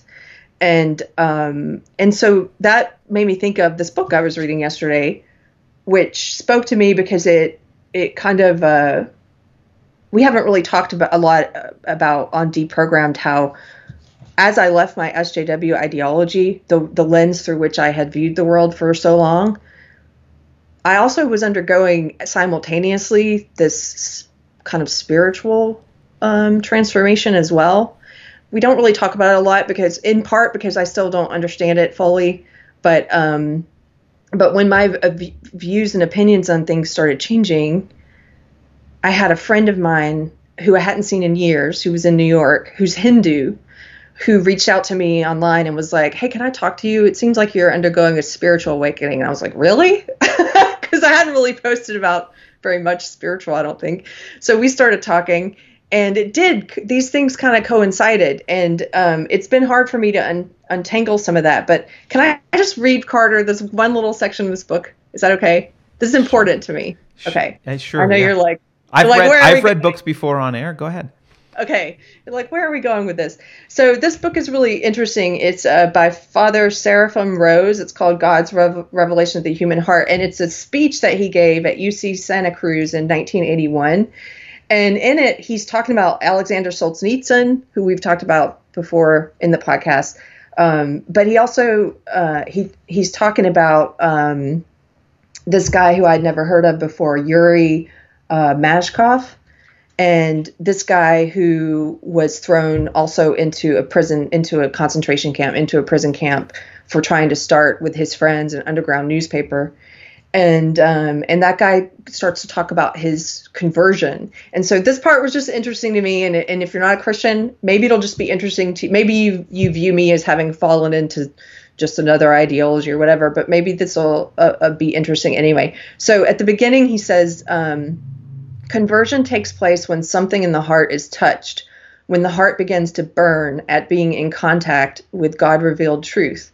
Before this can take place, however, the person often has to feel an absence of truth and to actually experience suffering as a result of this want, like the want for truth, right? People in the affluent Western world often have this feeling of spiritual torment suppressed from their consciousness. So occupied are they with physical comforts and stimulations. In countries where people are deprived of freedom and comfort, on the other hand, the spiritual hunger of man becomes more immediate and desperate. And so then later he's talking about this guy that was thrown into the prison camp, Yuri Mashkov. And so even though they were thrown into this labor camp because they were dissidents and they didn't like being fed propaganda in the Soviet Union, and they were trying to start an underground newspaper, and they got thrown into prison camp, they were still Marxists, and they still believed in the ideology. And so he says, all of us then were atheists and Marxists of the Euro-communist camp. That is, we believe that Marxism in itself was a true teaching which leads the people to a bright future and to a kingdom of freedom and justice. and that the Moscow criminals, for some reason, just didn't really want to realize this teaching in life. In the concentration camp, this idea completely and forever died in all of us. And so he goes on to talk about this guy, and he says he lost faith in what he had once believed through his training, that communism is an idealistic teaching that brings happiness and peace. So see, that happened to me. This is why this resonated with me. I was like, first what happened is that I lost faith in my SJW ideology, I lost faith that it was an idealistic belief system that wanted to end racism and sexism and to bring about this ideal world. And then he says he saw that in practice, communism was not what it claimed to be. That's also what I saw to be true. Then something began to happen to his soul, et cetera, et cetera, et cetera. He goes, the process of spiritual rebirth has 2 stages. At first, we discern the essence of Marxism and are freed from any illusions with regard to it. Under a profound and thoughtful analysis, we discover that Marxism in its essence is a complete teaching of totalitarianism, that is, an absolute slavery, and any communist party in any country, once having undertaken the realization of the Marxist program, will be compelled to repeat what the Moscow communists have done and are doing, or else renounce Marxism and atheism and liquidate themselves. Having understood this simple truth, we lose the ideological basis on which we had opposed Marxist slavery. We fall into a spiritual vacuum which draws after it an ever profounder crisis. And so then he goes on to talk about the second stage, which is where he hit the nihilism thing that we talk about, which is he's like, why am I living? If I'm living in this concentration camp and this is all I have to look forward to, like he's in this place of brokenness, right? And of suffering. And he says, what am I living for if there is no way out? And when this frightful moment comes, each of us feels that death has caught him by the throat. If some kind of spiritual answer does not come, life comes to an end. Because without God, not only is everything permitted, that's like postmodernism, right? A belief in everything. But life itself has no value and no meaning. I saw in the camp how people went out of their minds or ended with suicide. And I myself clearly felt that if, after all, I came to the firm and final conclusion that there is no God, I would simply be obliged to end with suicide, since it is shameful and belittling for a rational creature to drag out a senseless and tormenting life. And so then he struggles because he's struggling with this question of to be or not to be. And he says he really wanted to have faith in God, but he didn't. He had an absence of faith. And then he talks about what he calls the miracle in his life, the moment at which, for him, he had a conversion experience where he can't explain it rationally. He's like, I call this moment the greatest miracle because this precise knowledge. And he's talking about the knowledge that God exists, the knowledge that there's something greater than us that we can't quite understand. He says, I call this moment the greatest miracle because this precise knowledge came to me not through reason, I know this for sure, but by some other way, and I am unable to explain this moment rationally. And last thing I'll say, he says, when he's talking about conversion, he says, something happens in the heart. And while suffering helps this transformation, there is no infallible means of achieving it. And he gives some examples of other people in the labor camps who did not have a conversion experience, who, even though they were experiencing the same suffering, it led them more to nihilism. Anyway, this book, maybe if there's any other people who have left SJW ideology and who are maybe they're undergoing some type of spiritual transformation at the same time, and they're trying to understand how those two things are related, or why they became consumed with. I became consumed with wanting to understand purpose and meaning, and this might be interesting to you too, especially the parts about about suffering being an opportunity. I'll put it that way. And in this documentary, I'll relate it back to the documentary. I heard him saying the same thing, that he was in a place of brokenness, and that was the opportunity for him to, in his opinion, maybe people don't agree, but in his opinion, for God to find him, for him to hear God. So thank you for letting me talk about this. I know you're probably totally the way I am when you talk about economics. I'm all. Anyway, thank No, you. it reminds me of the book Man's Search for Meaning by Viktor Frankl, which is I haven't probably read that. shorter than whatever Carrie is reading and easy to read. I do recommend it. It's a good one. It's about Viktor Frankl was in a Nazi concentration camp. Yeah, I mean, I think this is why I believe that religion and philosophy are closely related. In fact, not even just closely related. They occupy the same space in your brain, so you can't actually. They're overlapping in many ways. So if you trash your fundamental ideology, it's not surprising that it will have a major impact on you spiritually, which I can use in quotes as an atheist. It's and I've said this before, but we have new people to the channel. Most atheists suck. Most atheists are state theists, right? I'm an atheist, but most atheists they throw away one religion for another. They throw away whatever religion it was, usually Christianity in the West. They throw away that religion, and they instead basically deify the state, and everything becomes about politics for them, and right and wrong become what's enacted in law, and the way to do anything or accomplish anything becomes through the state. They become Hegelian philosophically, and or they just become nihilists and which is also horrible. So they become their own form of ideologues. And I don't think it's very common that there are atheists like me. Like, I don't think there's a lot of atheists. Like, I know a couple in chat, actually. But usually they get excited about the state, and the state replaces and they just, instead of worshiping God, they worship the state. And I don't know how that's better. Well, Dr. K asks, wait, go ahead. Sorry, Carrie. Well, I was going to say, Carrie. Carter, you have never, we disagree on something very fundamental. This is not just a policy position, difference of opinion or whatever. We disagree on something that super fundamental.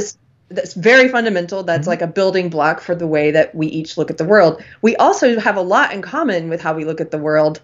And to your credit, like you've said, like, you're not the type of atheist who's ever denigrated my faith or made me, like, I don't feel like a need to argue it with you. And I'm not trying to convince you of anything. And you're not trying to convince me of anything. And that's a mutual respect there that I really appreciate, because I also have other atheist friends. I have one in particular I'm thinking of who, he's almost, I can't really tell, but I think it's like my belief bothers him. It's like it's as if it's a judgment of his belief or his lack of belief or what. Yeah. And it's not. But I think he views just the fact that I have these beliefs as some kind of a challenge for him to try and tear them down. And that's I've never felt that with you. And I hope you don't feel like we joke that I'm trying to win you over to the side of Christianity, like you're trying to turn me into an anarcho-capitalist, but I would prefer, as long as you're an anarcho-capitalist, I'm not going to push on your religion at all. I got to give you an out. Just go this direction, Carrie, and the other direction is fine. Just to be clear, I used to call myself an evangelical atheist. I used to be one of those people that needed to go out and argue with Christians.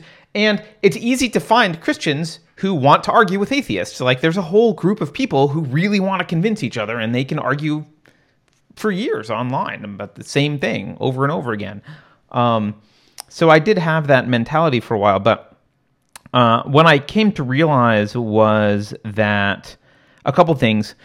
One, and I think this is the most important thing, there's nothing special about atheism. It's not a belief system. Atheism is not a belief system. It's a nothing. It's a nothing. It's like saying, I don't believe in this thing out there. Like, you're an atheist when it comes to Allah or whatever. Like, every religion you're an atheist when it comes to Zeus. Like, it's not a defining characteristic. It's not enough to base a philosophy on. It's not enough to build your life about. It doesn't provide you any guidance. And if you stop there, it's easy to become a nihilist or get get glob onto some other ideology that just provides answers for you. You know, when I really thought about it and I realized, like, okay, atheism doesn't actually mean it doesn't give me anything. I don't get anything out of being an atheist. It's just like, here's a thing I don't believe. Now what? You can't structure your life off of a thing you don't believe. It's meaningless. So then the question's like, oh, how do we structure our lives? That's a hard question. Oh, where do truths come from? How do I decide what's moral? Oh God, those are really big questions. Wow, that's something we got to struggle with. And I don't think they're unanswerable, and this is not the conversation I'll have. I'm not going to go into my belief system, but what I will say is a new respect for Christianity emerged after I went through that process, which is why I don't try and convince you. And that respect was based on the awareness that throughout all of history, mostly there's been some kind of religion. I mean, let's just, even if you go back to, pre-man, right? Like, there's been mystical beliefs about the way the world works before we understood how the world works. People prayed to the clouds for rain, and they prayed to the moon for this and the sun for that. But like, they mystified everything because they didn't have an understanding. So some version of religion is around and actually has been the default. It's been the norm for almost every culture around the planet for all of history. And I started to view, I think much like Jordan Peterson does, I don't want to get his views wrong, but I think he shares this with me. I started to view Christianity, or all religions, as a meme transport mechanism, an intergenerational meme transport mechanism. Like, okay, we've heuristically figured out some ways that work for our living, and we're going to pass them on to our children, and we have to have a way to describe them. And we really haven't developed deep philosophy. We don't really know how to describe them, but we know they work. And we're not sure why they work, but we know they work. And here's some explanations. And what I think about Christianity in particular is that while, of course, there has been some destruction caused by Christianity, I'm not going to deny that. Often that, especially modern days, that destruction is overblown in many ways.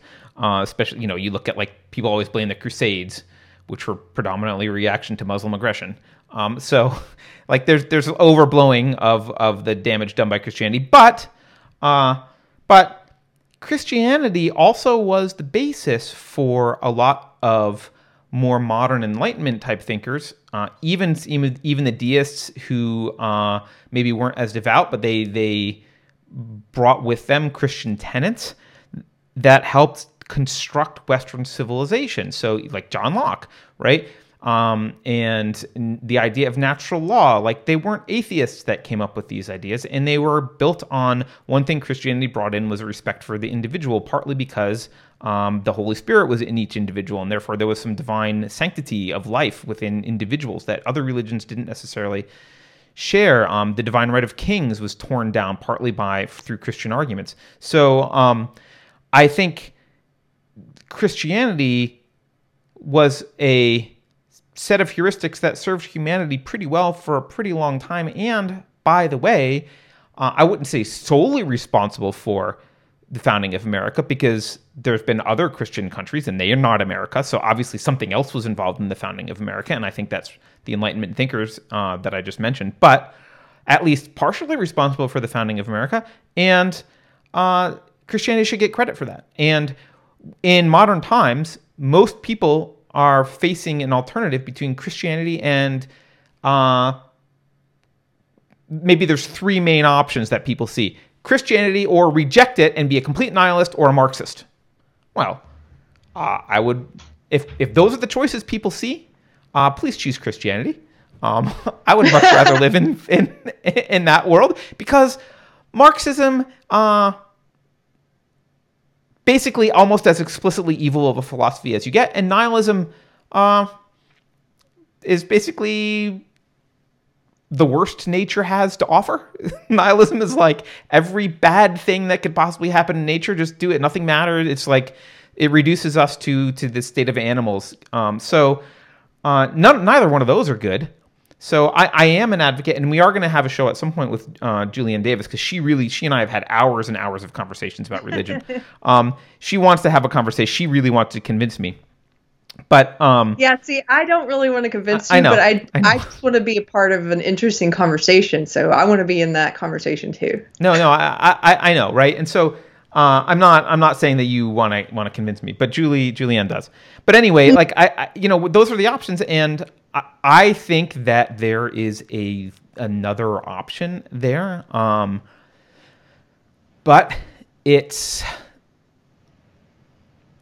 not trivial to communicate. I've not figured out a way to trivially communicate it.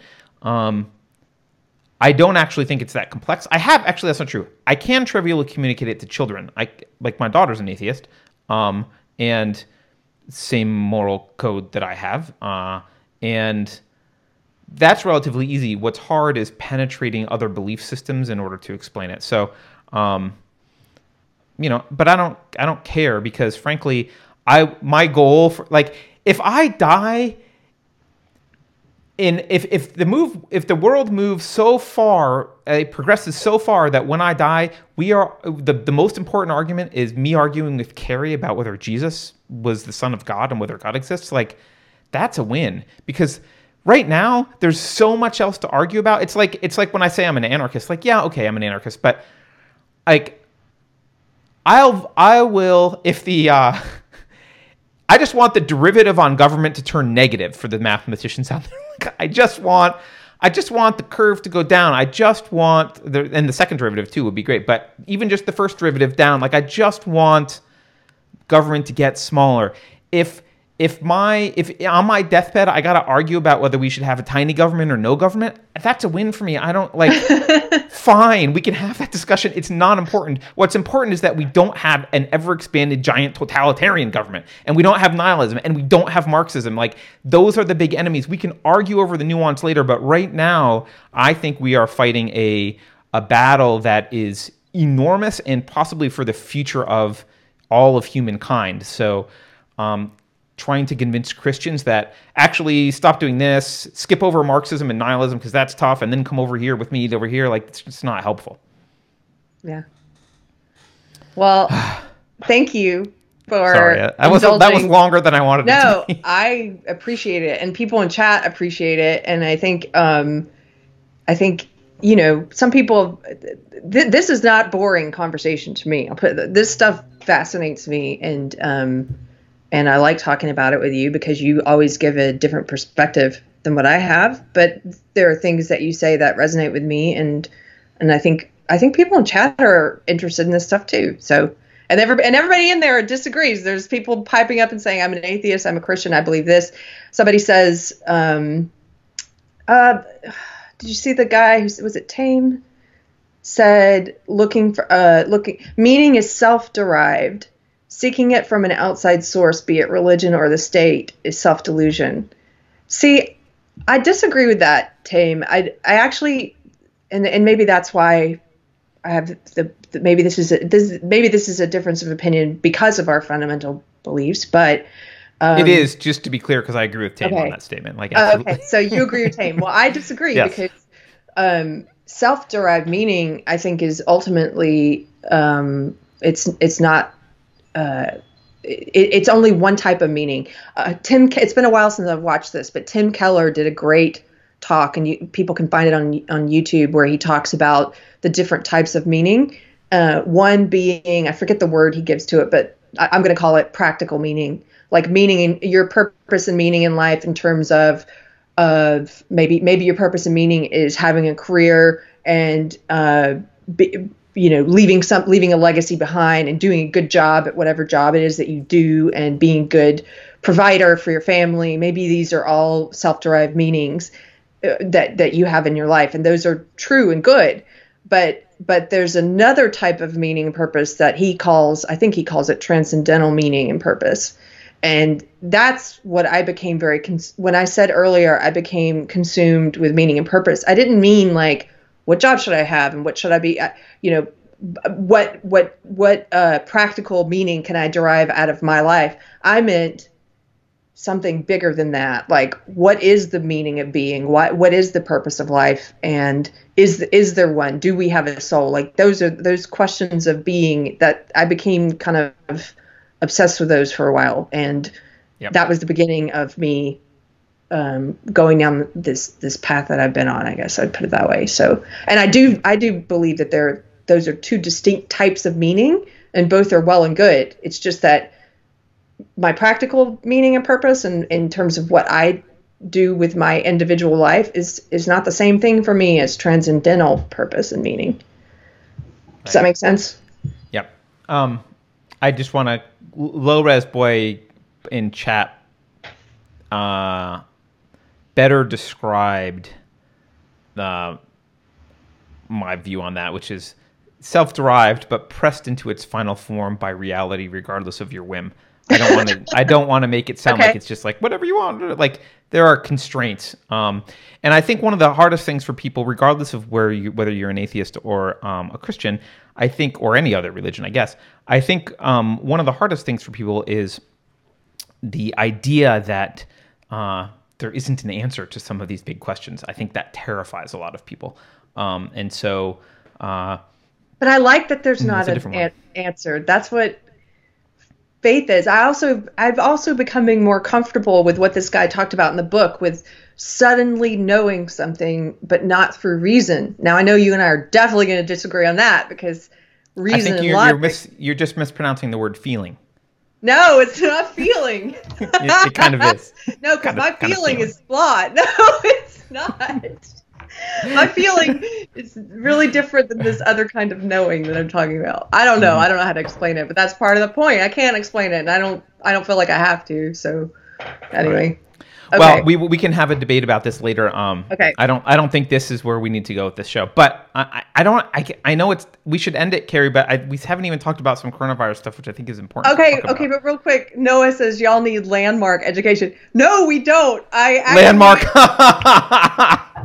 No, if you bite guys your are tongue, not, Noah. Is he joking? Because I think he's joking. Okay. I'm in California, so I get landmark by proxy here. I got accidentally taken to. Here's my quick aside, Carter. It's because it's kind of funny. I talk about it as like the time I accidentally got taken to a cult. I had a friend who invited me to something, and I thought, this is when I was still living in LA, and I thought it was a women's book club. I can't remember why I thought that. I get, lots of devices and emails and messages and whatever, and something she said, I knew her from a feminist group I was in, and I thought I was going to a women's book club. And the day she picked me up, I had just gotten there was a big deal that had come through for one of my clients for a TV show. And so I was on the phone with lawyers and agents the whole way there. I didn't even get to talk to her. I was like, I'm sorry, this is super important. I was very rude, but I had to do these business calls. She picks me up. I'm like talking to them, and she's quiet. I get in the car with her. We drive to this place. I'm on the phone the whole time. She and I don't talk. Get out of the car, still on the phone. We're in the lobby of this hotel. I'm still talking. I still haven't talked to her. Hang up on the business calls, and she's like, hey, I'm so glad we finally talk. Get on the elevator, go upstairs, and I walk into this huge auditorium full of people, and there's a woman on stage with a Madonna microphone, and we go and sit down. I'm like, this isn't a book club, and I'm sitting there, and then I realize at some point each of the people who are in Landmark has brought someone who's not, and I was like, oh, I was brought by her. Did she have the landmark eyes, the like smile? They have that smile and like sparkly eye technique they try and use on you. It's good. And then they try to at the end get you to put down all this money for their courses, right? And they do this thing where it's like and they've already coached them on what to say, because I was like, I can't afford that right now, and I might be moving to New York for this TV show thing, and she's like, I'll put down the money for you. And, and then you can pay me back if you appreciate the course. It was like super pre-planned. Anyway. Well, Dr. K was saying that, I guess she says there's some stuff there, but it can go too far. She also mentions there's even stuff with early Scientology is actually quite helpful. Then it gets culty, she says. Look, I mean, of course that's true. Of course. All these cults, all the weirdness, they all have to start with something that has that resonates somehow with reality, or else you're not gonna. They can't start with like Xenu the Overlord injected people with antifreeze millions of years ago, and that's created, like, that's what the Scientologists believe, but they're not going to start with that. They're going to be like, your personality is you're a little bit shy, and you're like, oh yeah, I am a little bit shy. Like, they start with reality. Of course they start there. Yeah, any self-help book starts, like, everything's like, none of their revelations are new. They're not unique. They're not anything they came up with, and they're disconnected from their ultimate goal and claims about reality. They're just trite aphorisms that you can pick up in any self-help section of a library that they string together, and eventually Xenu's at the end injecting antifreeze, and there's aliens. Yeah, well, I agree. I agree with Dr. K. She says, take what works and then throw the rest away is my only point. Yeah, I agree. They do say some good things. And actually, that, I think, is what gets some people to throw down the money and stay and take all the courses and stuff. Because, you know, at the beginning when I got there, even though I realized, this isn't a book club, the woman on stage with the Madonna microphone is talking about she starts borrowing people's glasses from the audience and putting on multiple pairs of glasses, and then talking about how each pair of glasses is a way of looking at yourself, and we develop all these negative lenses for who we are. And I'm like, oh yeah, there's some real meaning to this. I can see how right. Oh, Xenu. That, yeah. No, but that is a good observation. Look, it's like the SJW cult. There's some good things that draw you in the beginning. Of course. And then suddenly flash forward to the day you're being asked to defend physical violence and censorship. And it's like, they didn't start with that. Carrie, I can't just hand you a cup of cyanide. There's got to be like, I got to put the cyanide in a really good latte. Like, you can't serve poison that way. You have to hide poison in some good stuff. I mean, that's just the way it is. Tame the Watcher. I have to read this because it's funny. Tame says, George Carlin said that God created man because Mother Nature couldn't produce plastic. I don't know why that's so funny, but it's funny. Anyway, yeah, I know there's a lot of that stuff out there. You know what? You know what's cheaper though than going to Landmark or any of this stuff? You can go to a cognitive behavioral therapist. Relatively cheap compared. You can even cheaper options. You can 6 Pillars of Self-Esteem, great book by Nathaniel Branden. I'm sure there's plenty of other books depending on your particular issues, but sometimes if you get a good therapist, they'll give you book recommendations to read that aren't their books. So yeah, there's plenty of ways, and I think people do often need psychological help. Here's one: Cognitive Behavioral Therapy for Dummies. I haven't read that one. I need the For Dummies version. Yeah, Low Res Boy points out that cognitive behavioral therapy is very efficient and has a great track record. Yeah, I mean, look, I think the psychological sciences are clearly very nascent, but and there's a lot of crap in them. But CBT has a better track record, as Low Res Boy points out. So I know we're supposed to end, but I want to keep going, Carrie, because I want to talk about the coronavirus just a little bit. Because you shared this article, which was removed from Medium, but I think now put back up on Medium. I think maybe the guy had to put a disclaimer in order to get it back on Medium. Oh, yeah. This falls into the category not only of coronavirus talk, but also of the narrative being controlled by a small group of people. So while you show this, I just really have to go to the bathroom. It's an emergency. Okay, I'll go to the bathroom. But you lay this out. And they pause in the middle of Joe Rogan all the time for people to go to the bathroom. So go ahead. All right. 8 reasons to end the lockdowns as soon as possible. I'm going to skip to the end just for a second and point out who wrote this. A bunch of doctors. Okay? A bunch of doctors wrote this. So it doesn't mean they're right. That's we're not going to do argumentum, argument by authority, but argumentum, what is it? Ad populum is number of people. Anyway, I forget the Latin. We're not going to do that. It's not the fact that they're doctors doesn't make it right, but there's kind of some interesting points. So 8 reasons to end the lockdowns. 1, we've already flattened the curve. Well, that's true. We are kind of flattening the curve. I've shared with you guys a little chart I've got that I'm using to track it. It's on my Twitter if you need to find it. It's pinned. Economic collapse and unemployment are destroying families. Well, that's true. We've already seen this. This guy estimates that about 1 million jobs a week are being lost, some of them permanently. So that's a big deal.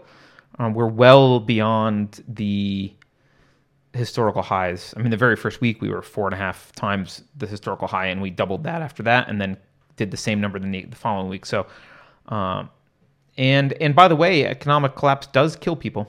Not just through suicide, but other ways, but also suicide.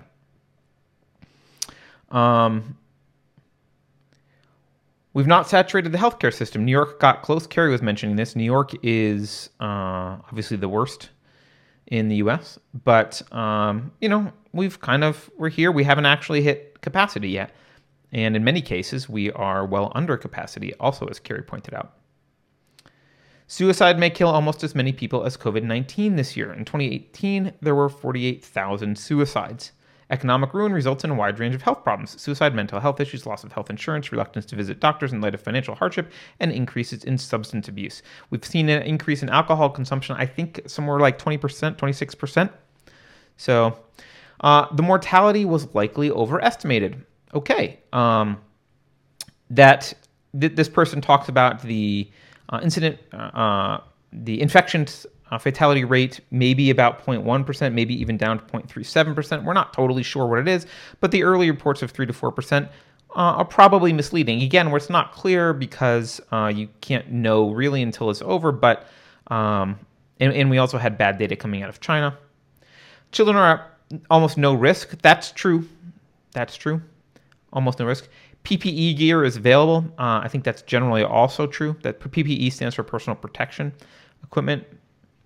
And authorities should show clear evidence regarding the benefits of indefinite lockdown. So this is a pretty well-reasoned article, and it was removed by Medium. Obviously, it's back up, but it was removed for violating their rules. I looked up the Medium rules. I don't know what the hell rule it violated other than wrongthink. Sorry, Carrie. Go ahead. Well, I'm glad they put it back up because immediately, excuse me, within an hour of posting it, or when I shared it, it had been taken down, and I had basically posted everything, the context of it without the graphs and the sources. I had posted it in the comments on my post, and I hadn't even done that thinking because they're going to take it down. I just did that because I thought people don't like to click on things and read them. Maybe they'll read the comments and read what's in the article. But then I was glad I did that because they yanked it down, and it took a while for me to find a Mirror site that had it up. And there's nothing in here that should have led them to yank this other than, like you're saying, this is not the narrative. They don't want you talking about this or spreading this. And so anybody who hasn't read it yet, Carter, if you can put the link in the chat, that would be great. Oh, yeah, read it. I will do that. Hold on for just a moment. Yeah. I'll put the link in chat. And so here's the other thing I want to quickly mention. I don't see Maria Tuscan in chat, but we've been talking about this a lot and trying to figure out what are some of the actual numbers, because it's hard. We're getting lied to by the mainstream media. Mainstream media is doing zero investigative journalism in any of this stuff. If you'll notice the way that they treat, what's that drug that treat AIDS? I forget the name of it. It's super expensive. It's $1,000 for a supply of it.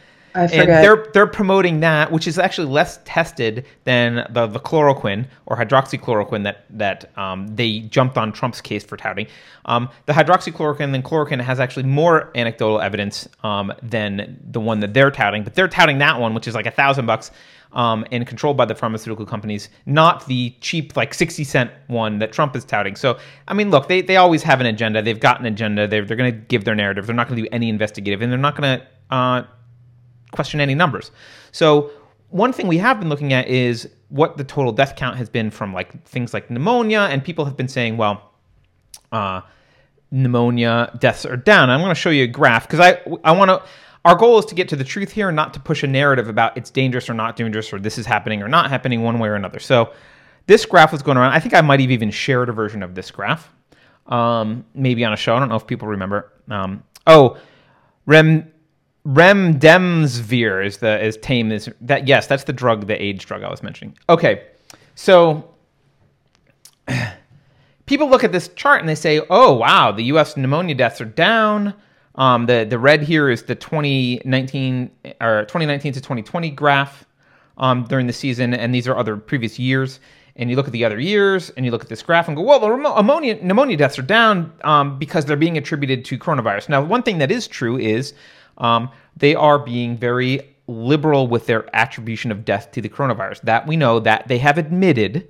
So likely the number of actual deaths is going to turn out to be less than what they're saying. But this was the graph we were showing. However, there's some nuance. This is why this stuff is never easy. A lot of times this stuff isn't easy. Here are the previous years, right? Okay. So one thing that happens is when you plot the data for each week, as each week goes by, actually the data changes and gets back corrected for previous weeks. Okay? So this GIF, let me try and make it bigger. This GIF shows each year it looked like it was going down, but the data got corrected as cases got reported for like previous months. So if you look at every year did the same thing, and here's 2019, 2020, it's following the same pattern. We're here, right? But watch all the other years. They start low, and they go up as the data gets corrected. They start low, and they go up as the data gets corrected. Again, low, go up as data is corrected. So when we hit 2019, 2020... Back and to the left, sorry, you made me think of that. Yeah, Kennedy, right, but look, it's following the same pattern, which suggests that maybe it will be exactly the same. Maybe pneumonia deaths haven't actually gone down. People really like, the reason I'm bringing this up is just to point out how much people love to grab onto really simple explanations for things and be like, aha, here it is. And often it is more nuanced. So it might be that these coronavirus deaths are actually additional coronavirus deaths. None of that means that we, Carrie or I, think that lockdown is what should be happening. And I'm going to I don't like a lot of things about what Trump has done, not the least of which is his bailout for large businesses or anyone. Printing money is never a good idea. But I want to be clear, the country's not on lockdown. Trump has not ordered shutdown. That's your governor. Your local officials have done that, not Trump. Yeah, it's our local officials. And I don't want to... We've done a couple videos now on the quarantine Karens, and I don't want to get into that again, but just... I will again say, this has been very revealing just in my own little town and local Facebook group, which people, some of whom I didn't expect, are just more... They are begging for government lockdown. They're begging for more of it. They're reporting people. It brings out the worst in people, and it also brings out the best in people. I've also seen the opposite. And so, look, if there's one, so there's always like a perverted positive of negatives, right? That's a phrase I heard in relationship to a family member who got cancer, like the perverted positives of a cancer diagnosis. The one perverted positive of this is it's been really illuminating in a lot of ways. So it has, and I think as we mentioned before, we're seeing a lot of people realize just how much they're getting lied to, just how much there's an agenda, just how little, frankly, even if it's not outright like intentional lying, just how little work the media does in doing any investigative reporting. I mean, if you look at the difference between how CNN treats Trump and how CNN treats Andrew Cuomo, right? Andrew Cuomo comes on CNN regularly so that his brother can tell him how much the country respects him and how great he's doing in New York and what an awesome job, and mom likes me better, blah, blah, blah. Like, they have this chummy, totally softball, regular interviews with the governor of New York and his brother on CNN as if it's news. His media, his news mouthpiece, so-called news mouthpiece. Yeah. Right. But then here we go. Trump says anything, and he gets jumped on. There's the opposite. Not just hardball questions, but like ridiculous misreporting. Ridiculous misreporting, absolutely. I saw one of the craziest ones I saw recently was his son talking about the federal stockpile of ventilators versus the state stockpile. And he was like, we've told states they should use their state stockpile first and then come to us. The federal stockpile is ours. I didn't think they could do this. I thought this one was so crazy, nobody would allow this to become part of the 24/7 news cycle, but they did. Nothing so crazy that won't happen, Carrie. Yeah, they excerpted just the part of him saying the federal stockpile is ours, and they ran that as if he meant what? His personal stockpile for the Trump family? What possible nefarious meaning could you take from that? Yet they ran it, and yet there were journalists in the next White House press briefing asking him, what did he mean by the federal stockpile is yours? I meant the federal government's. Right. It's ours, all of ours. And I said, use the states first and then come to us. That one was just really unbelievable to me. Real quick, Becky in chat, because this is huge. I've heard from lots of people who've been affected by this, and Becky is talking about being a small business owner and how this has been devastating, being classified as not essential. Quote, she says, it's sad as a business owner seeing a store full of merchandise sitting here every day. So depressing. So a lot of people have been arguing with me about this. They're just like SJWs try and falsely claim a moral high ground. I'm realizing now that this is just something authoritarians do. It doesn't matter if they're an SJW authoritarian or if there's some other type of, maybe they're not a social justice person, but they are an authoritarian at heart. They like government control and government forcing people out of business. They like the government being in charge of what we're allowed to do. I think it's a thing with authoritarians. They try to claim this false moral high ground. And in conversations, they keep saying, if you care about personal liberty, if you're against government closure of all these businesses and putting tens upon tens of millions of people out of work and unable to provide for their family, if you're against that, you're selfish and you're not compassionate. I've had 3 different people use that selfish word to me. You're selfish, you're not compassionate, you don't care about people getting sick. It's a false moral high ground. And what I'm trying to do now is like, once I realize, that's what they're trying to claim, that you can't, just like that Venn diagram we talked about like, I care about the virus. I also care about people being forced out of work. I also care about authoritarian government and what precedent we're setting. And I'm in all of these circles. These people are just in the virus circle. They're not in the other circles. They don't care about the authoritarian government interventions, and they don't care about people being forced out of work. And their false dichotomy that they're trying to create is if you're not solely in the virus circle with them, well, then you're not in it at all. And that's BS. I have a foot in each of those 3 circles. Thank you very much. They're trying to say if you don't care, if you don't care about just the virus, then you're selfish and you're not compassionate. And so I've been trying to turn this back around on them, which is, no, I'm not going to allow you to do that. And I'm not going to give you the benefit of the doubt anymore and assume that you are a compassionate person. I'm going to use your tactic right back on you.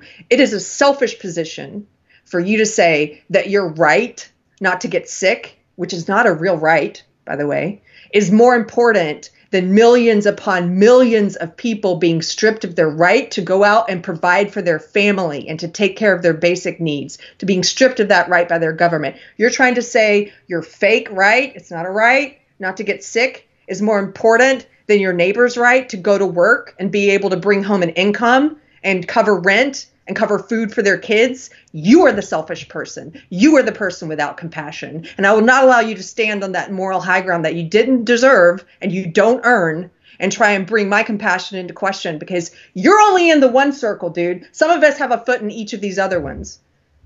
I'm sorry, I don't know what just happened. I blacked out. No. I mean, obviously you're correct. It makes me very angry, Carter. Yeah, no, it should. I mean, it should. And I think this is, the interesting thing that I'm noticing is that, so there's the Karens in the world who want to, they're basically busybodies and they get off on this kind of stuff. And they love having the moral high ground and acting superior. So they're the ones that are running around saying like, listen to the government order, blah, blah, blah, you don't care, right? They love doing that crap. They're just useful idiots. But there's also most people in government, what I'm finding it really fascinating is that they're just flirting with power. They're just really, I think the government, a lot, especially local governments, I don't have a better phrase for this, so I'm sorry that it's sexual, but I think they're getting off on this. They love it. There was, in the East Bay, there was an area, I think it was in Oakland, where they shut down a bunch of streets so that people could walk and ride bikes on them. Why? I mean, being in your car, driving on a street is safer coronavirus-wise. You're breathing your own circulated air in the car, and you're definitely keeping distance from people. But they shut them down because they wanted people to be able to walk and ride bikes on the street to get, it doesn't, everyone's seen that. A lot of people have seen the video of the guy running on the beach in California. I don't know if you saw this, Gary, but I didn't. The cops trying to chase him and he just turns it on and outruns the cops on the beach. Literally no one's around, just the guy on the beach, right? So they are these little fiefs, these little Napoleons that have just a little taste of power in your local jurisdiction.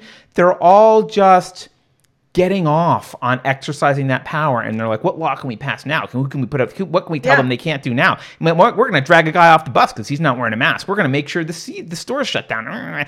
It is so. If your eyes are open, it is so obvious how authoritarian everyone in government is, especially local governments, not Washington. You don't have to go to Washington to look for authoritarians. We talked about the CIA at the beginning of the show. It's not the CIA. It's your local town. It's like your little city council and your own board and your mayor. They're little authoritarians. They're little Napoleons who are trying to pass little laws to make sure your shop can't be open. And, every business is essential. I mean, unless someone is doing a business as a hobby for no apparent reason, which people don't do. I guess if you're a billionaire and you have a small shop just because you like it, I guess it's not essential for you, but it might be essential for your employees, and it might be essential for your customers, depending on what you're selling. So every business is essential to people's lives. The economy is essential. This is one of these fallacies that central planners and big state people get wrong constantly. They look out at the world and they think that things just happen magically. This is the same people that want to, I know I'm going off on a rant, but it's the same fallacy of seizing the means of production, as if the means of production is just there, sitting there. It comes out of what? Just God just shit it out of his butt onto the planet? The means of production just doesn't magically appear. Someone risks time, energy, sweat, blood, tears, building that means of production. Things don't just happen. You can't just shut off the economy and say, don't go to work, and suddenly, people continue to live. You will die in nature if you don't eat. You need to be able to feed yourself and to live. And we're not in a society where we're out hunting and gathering anymore. We have a complex economy where everyone does something that someone else values enough to pay them so that they can go to the store and buy food to eat. The idea that you can just shut stuff down as non-essential, and that if you were going to do that, somehow government stuff would fall into the essential category ever, yeah, is ridiculous. The one non-essential thing on this entire thing is the government. It's the only non-essential business ever. It's the government. Woohoo! I thought we were winding down about 20 minutes ago, and then apparently we had some rants left in us. I liked it. I'm mad on Becky's behalf in chat because Becky is not alone. There are millions of business owners, small business owners, and if you've never run a fucking business, don't you dare act like you have any idea what it's like to be a business owner. I have started several businesses. Some of them have done well. Some of them have failed miserably. You know how hard it is to be a business owner, especially a small business owner? They're not living the life. They don't have billions of dollars. Often they go into debt. They risk everything to try and build this business. They can't afford to keep paying you if you're not working. They probably can't afford rent for another couple months. Very few businesses have enough money to keep going like that. You are going to see absolute destruction in the small business community if you're not already. Businesses that will never open again. Yeah, I'm already. And for someone to say you don't care because you think they should be allowed to make a living is the height of hypocrisy. Yeah. To a T, these people that have tried to pretend to claim this false moral high ground and say that you have to only be in the cares about the virus circle to be compassionate, and that if that's not where you are, you're selfish. To a T, I've asked those people.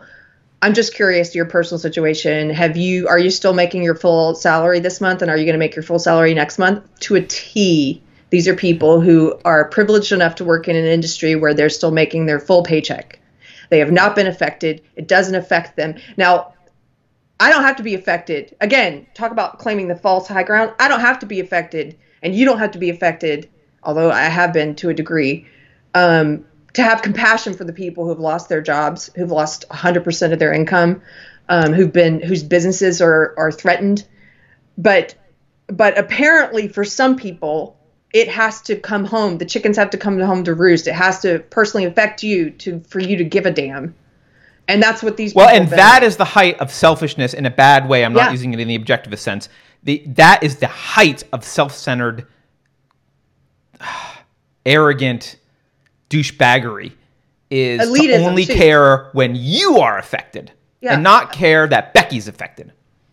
Total elitism. And a lot of these people work jobs that, like you said, if we were to actually talk about what's essential and non-essential, okay, a lot of the white collar, the media jobs, the propaganda jobs, the people writing articles for Marie Claire about how watching Governor Cuomo makes their nipples hard, they're still getting paid to do that. Wait, how is that essential? That's not essential, and that's not real work, in my opinion. It's a kind of work.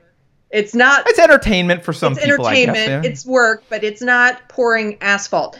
The same guy who was one of the guys who was trying to push this in my thread, this BS, he attacked another guy who was commenting my thread because he went and looked at his profile and saw that he used to pour asphalt for a living. And he goes, oh, got somebody who pours asphalt here, and he's not a sheep, I guess. It's like, dude, I would rather hang out with the guy who pours asphalt for a living, who's got a real job, than some comfortable schmuck like you who's sitting at home proselytizing about how your imaginary right not to get sick is more important than his right to go out and continue pouring asphalt. Yep. Like, well, look, I mean, I'm definitely the more, as anyone who watches the show knows, I like to read. I'm more of an intellectual type of guy, although I don't look it because I dress like Mr. Rogers. I do stuff outside a lot, like I am. I do other stuff, but I definitely have sympathy for the intellectuals and the academics who want to go very esoteric on things. But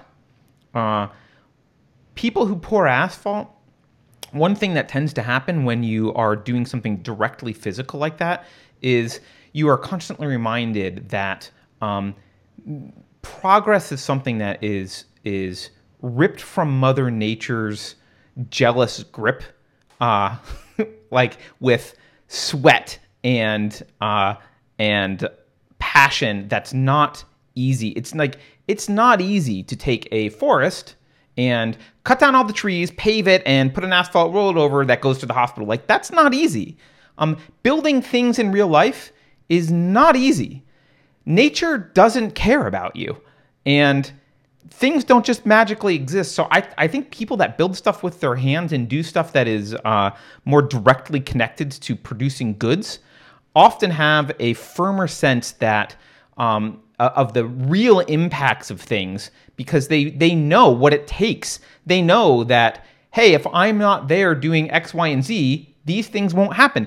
And people that write for Marie Claire or whatever you were just talking about, like, a lot of them have no clue that, like, there's a supply chain that's necessary, and, like, the electricity that's necessary, and, like, people have to move coal from this spot to this spot, and then trucks and repair trucks and gasoline and hotels to stop on the way and gas stations stop on the way and things to eat on the way, and the asphalt actually has ingredients that come from other places, and they come from ships, and they do that. Like, there's an entire freaking ecosystem necessary, and they're busy, pontificating about Andrew Cuomo's nipple rings, as you said, and they don't have a sense of where things come from. Go ahead. Yeah, and writing about pronouns. I saw a sort of a tweet the other day that I'm going to mangle it, but it was something to the effect of, go spend a year working outside in the hot sun doing real work, and then see if you care about what pronouns people use. Like it just doesn't. You're in the real world then. This is one of my this is similar to my, like, a lot of people complain. I just was talking to my daughter about this because my wife, my wife is a business owner, and she actually had to shut down one of her businesses, probably permanently. And the workers, a lot of the workers are people who have literally never, ever tried or run a business ever in their entire lives. And their viewpoint is, well, you're the boss, therefore you must be like taking baths in piles of cash and everything's easy for you and just pay me. Oh, we're going to shut down? Well, I want 6 months of pay and I'm going to take you to the, I'm going to drag you through court if you don't pay me. Yeah, I might lose, but it's cheaper to pay me off. The attitude that people have towards the boss or towards business owners generally or entrepreneurs is pretty vile. And that attitude comes from being completely ignorant about what it takes to start a company and run a company. And it gets skewed because the media only shows us people who have become billionaires, right? We think of startups or entrepreneurs as like Mark Zuckerberg and like people who, Jeff Bezos, people who've made billions and billions of dollars. But most bosses, most business owners, they're not super wealthy. They're not mega rich. And if they are, they might have taken them a while to get there. They might not be mega rich at the moment. And a lot of times they're very leveraged because even if they are rich, they're often taking their personal assets. A lot of people don't realize this. A lot of times when you start a business, your personal assets are sometimes used as collateral for things, right? Because you don't have a track record. So a lot of times, even if it looks like they have a lot of money on paper, it's massively leveraged because they're trying to build this business out and they're risking everything.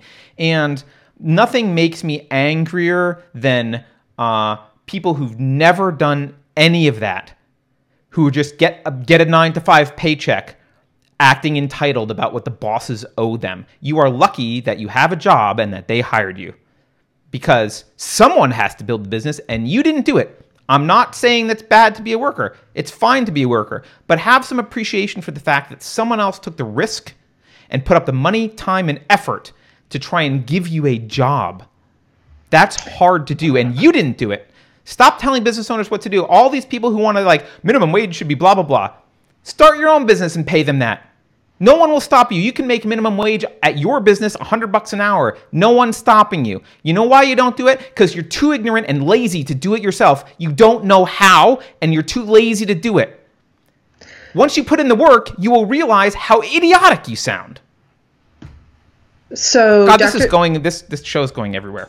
Dr. K in chat says, listen, sometimes business owners absolutely deserve it, not because they're rich, but because they do not treat their staff well. That's true. And Teresa echoes that. And we've all seen that. I think Carter's just trying to point out the thing we don't hear about very often, which is how hard it is to start a small business. And I don't often hear people expressing empathy for small business owners. And yes, I've worked for some who were jackasses. But also, I think both things are true, but it's also a very hard thing to do, and they're putting stuff on the line. And look, I had my small business for a while. Somebody pointed this out in chat. A lot of times they don't take salary. Yeah, I didn't take salary for probably the first year. It might've been longer than that because I was paying an assistant and I wasn't making enough to pay myself.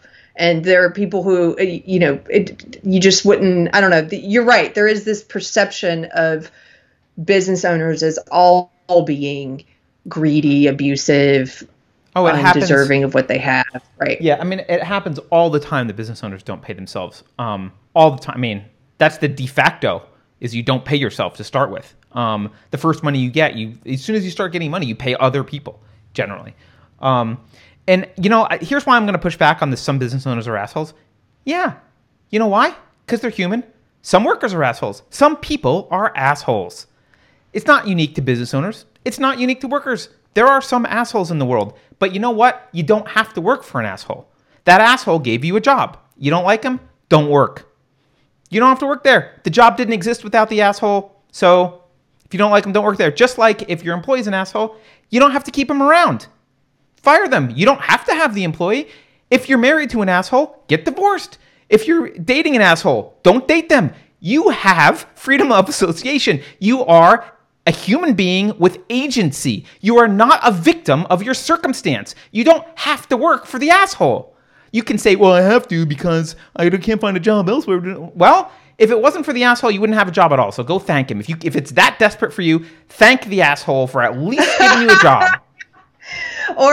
Or to end this on a more spiritual note, since we went there earlier, a friend of mine used to encourage me before I became Christian, actually, and I don't think she is a Christian.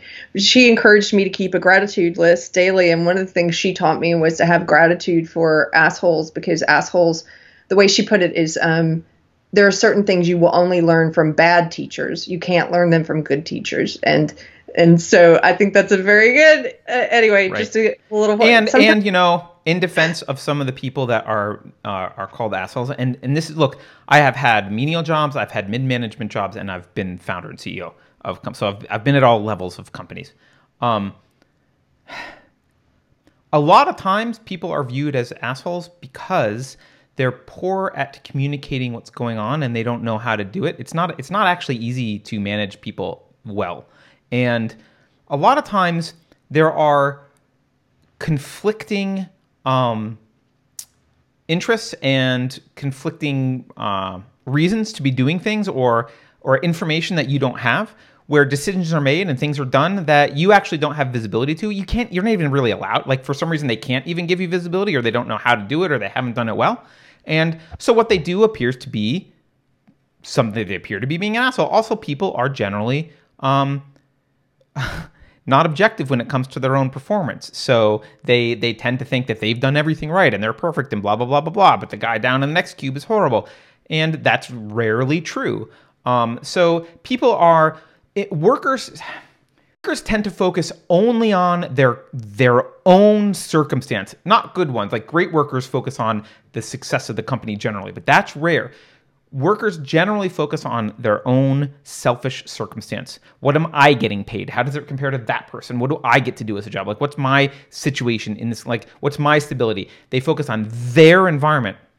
The person running things can't focus on what's good for them. They can't even focus on what's good for all of you, although they need to spend some time doing that. They've got to make sure the business is healthy years down the road. And a lot of that is guesswork. A lot of times they're predicting things, or they're not sure, and they've got to take a risk. And so a lot of times people just attribute bad decisions or decisions they don't like to someone being a jerk, when in fact it's just kind of hard and you don't have all the information. That's all I want to say about that. Dr. K, sorry, my comment to Dr. K my cursor got moved over, and so part of my sentence got put in the other part, but she was saying one day she's going to have a debate with you when she's not in chat, and we'll see what happens. And I was trying to say, LOL, Dr. K, I'd like to see that. Anyway, I don't know. What are we debating? Does she disagree with something? I don't even know what. Okay. Can we just have a discussion? Because whatever. I don't know. Yeah. Okay, I have to go. It's been 2 hours and 15 minutes, which means my brain has been shut off for the past 15. All right. Well, this has been a very long show, but I just feel like it was necessary and I was enjoying it. We are going to have a show, Carrie, with Julianne Davis, where we will have the religious discussion. However, okay. I'm going to be clear. I'm going to tell Julianne this as well. I'm probably going to be a jerk about stopping people, because in these conversations, what tends to happen is like 15 million points get made, and then it's like, respond. And it's like, no, 1 point at a time. We're going to go very slow. It'll be a slow conversation, but we will have it, and hopefully people will enjoy it. Maybe it'll be this week. I don't know. We'll contact Julianne. So thank you for watching. Please don't forget to like, share, subscribe. Go to subscribestar.com. You can support us financially there. I don't know, Carrie, what else do I need to say? We also have merchandise at unsafespace.com, and we're currently reading. We still haven't picked the date. Okay, this is my goal for today, Carter. We're picking the date for book club. We're currently reading Animal Farm by Orwell. You can get a copy by following our affiliate link on unsafespace.com if you don't already have a copy, or I think it's still free on Kindle Unlimited. We can pick, by the way, whatever date you want. I've already read it recently. I'm probably not going to read it again because I just read it. So okay. Yeah. Cool. All right. Later, everyone. Thanks, guys. Thanks for being in chat, and thank you for the super chats and the really great comments. I appreciate it.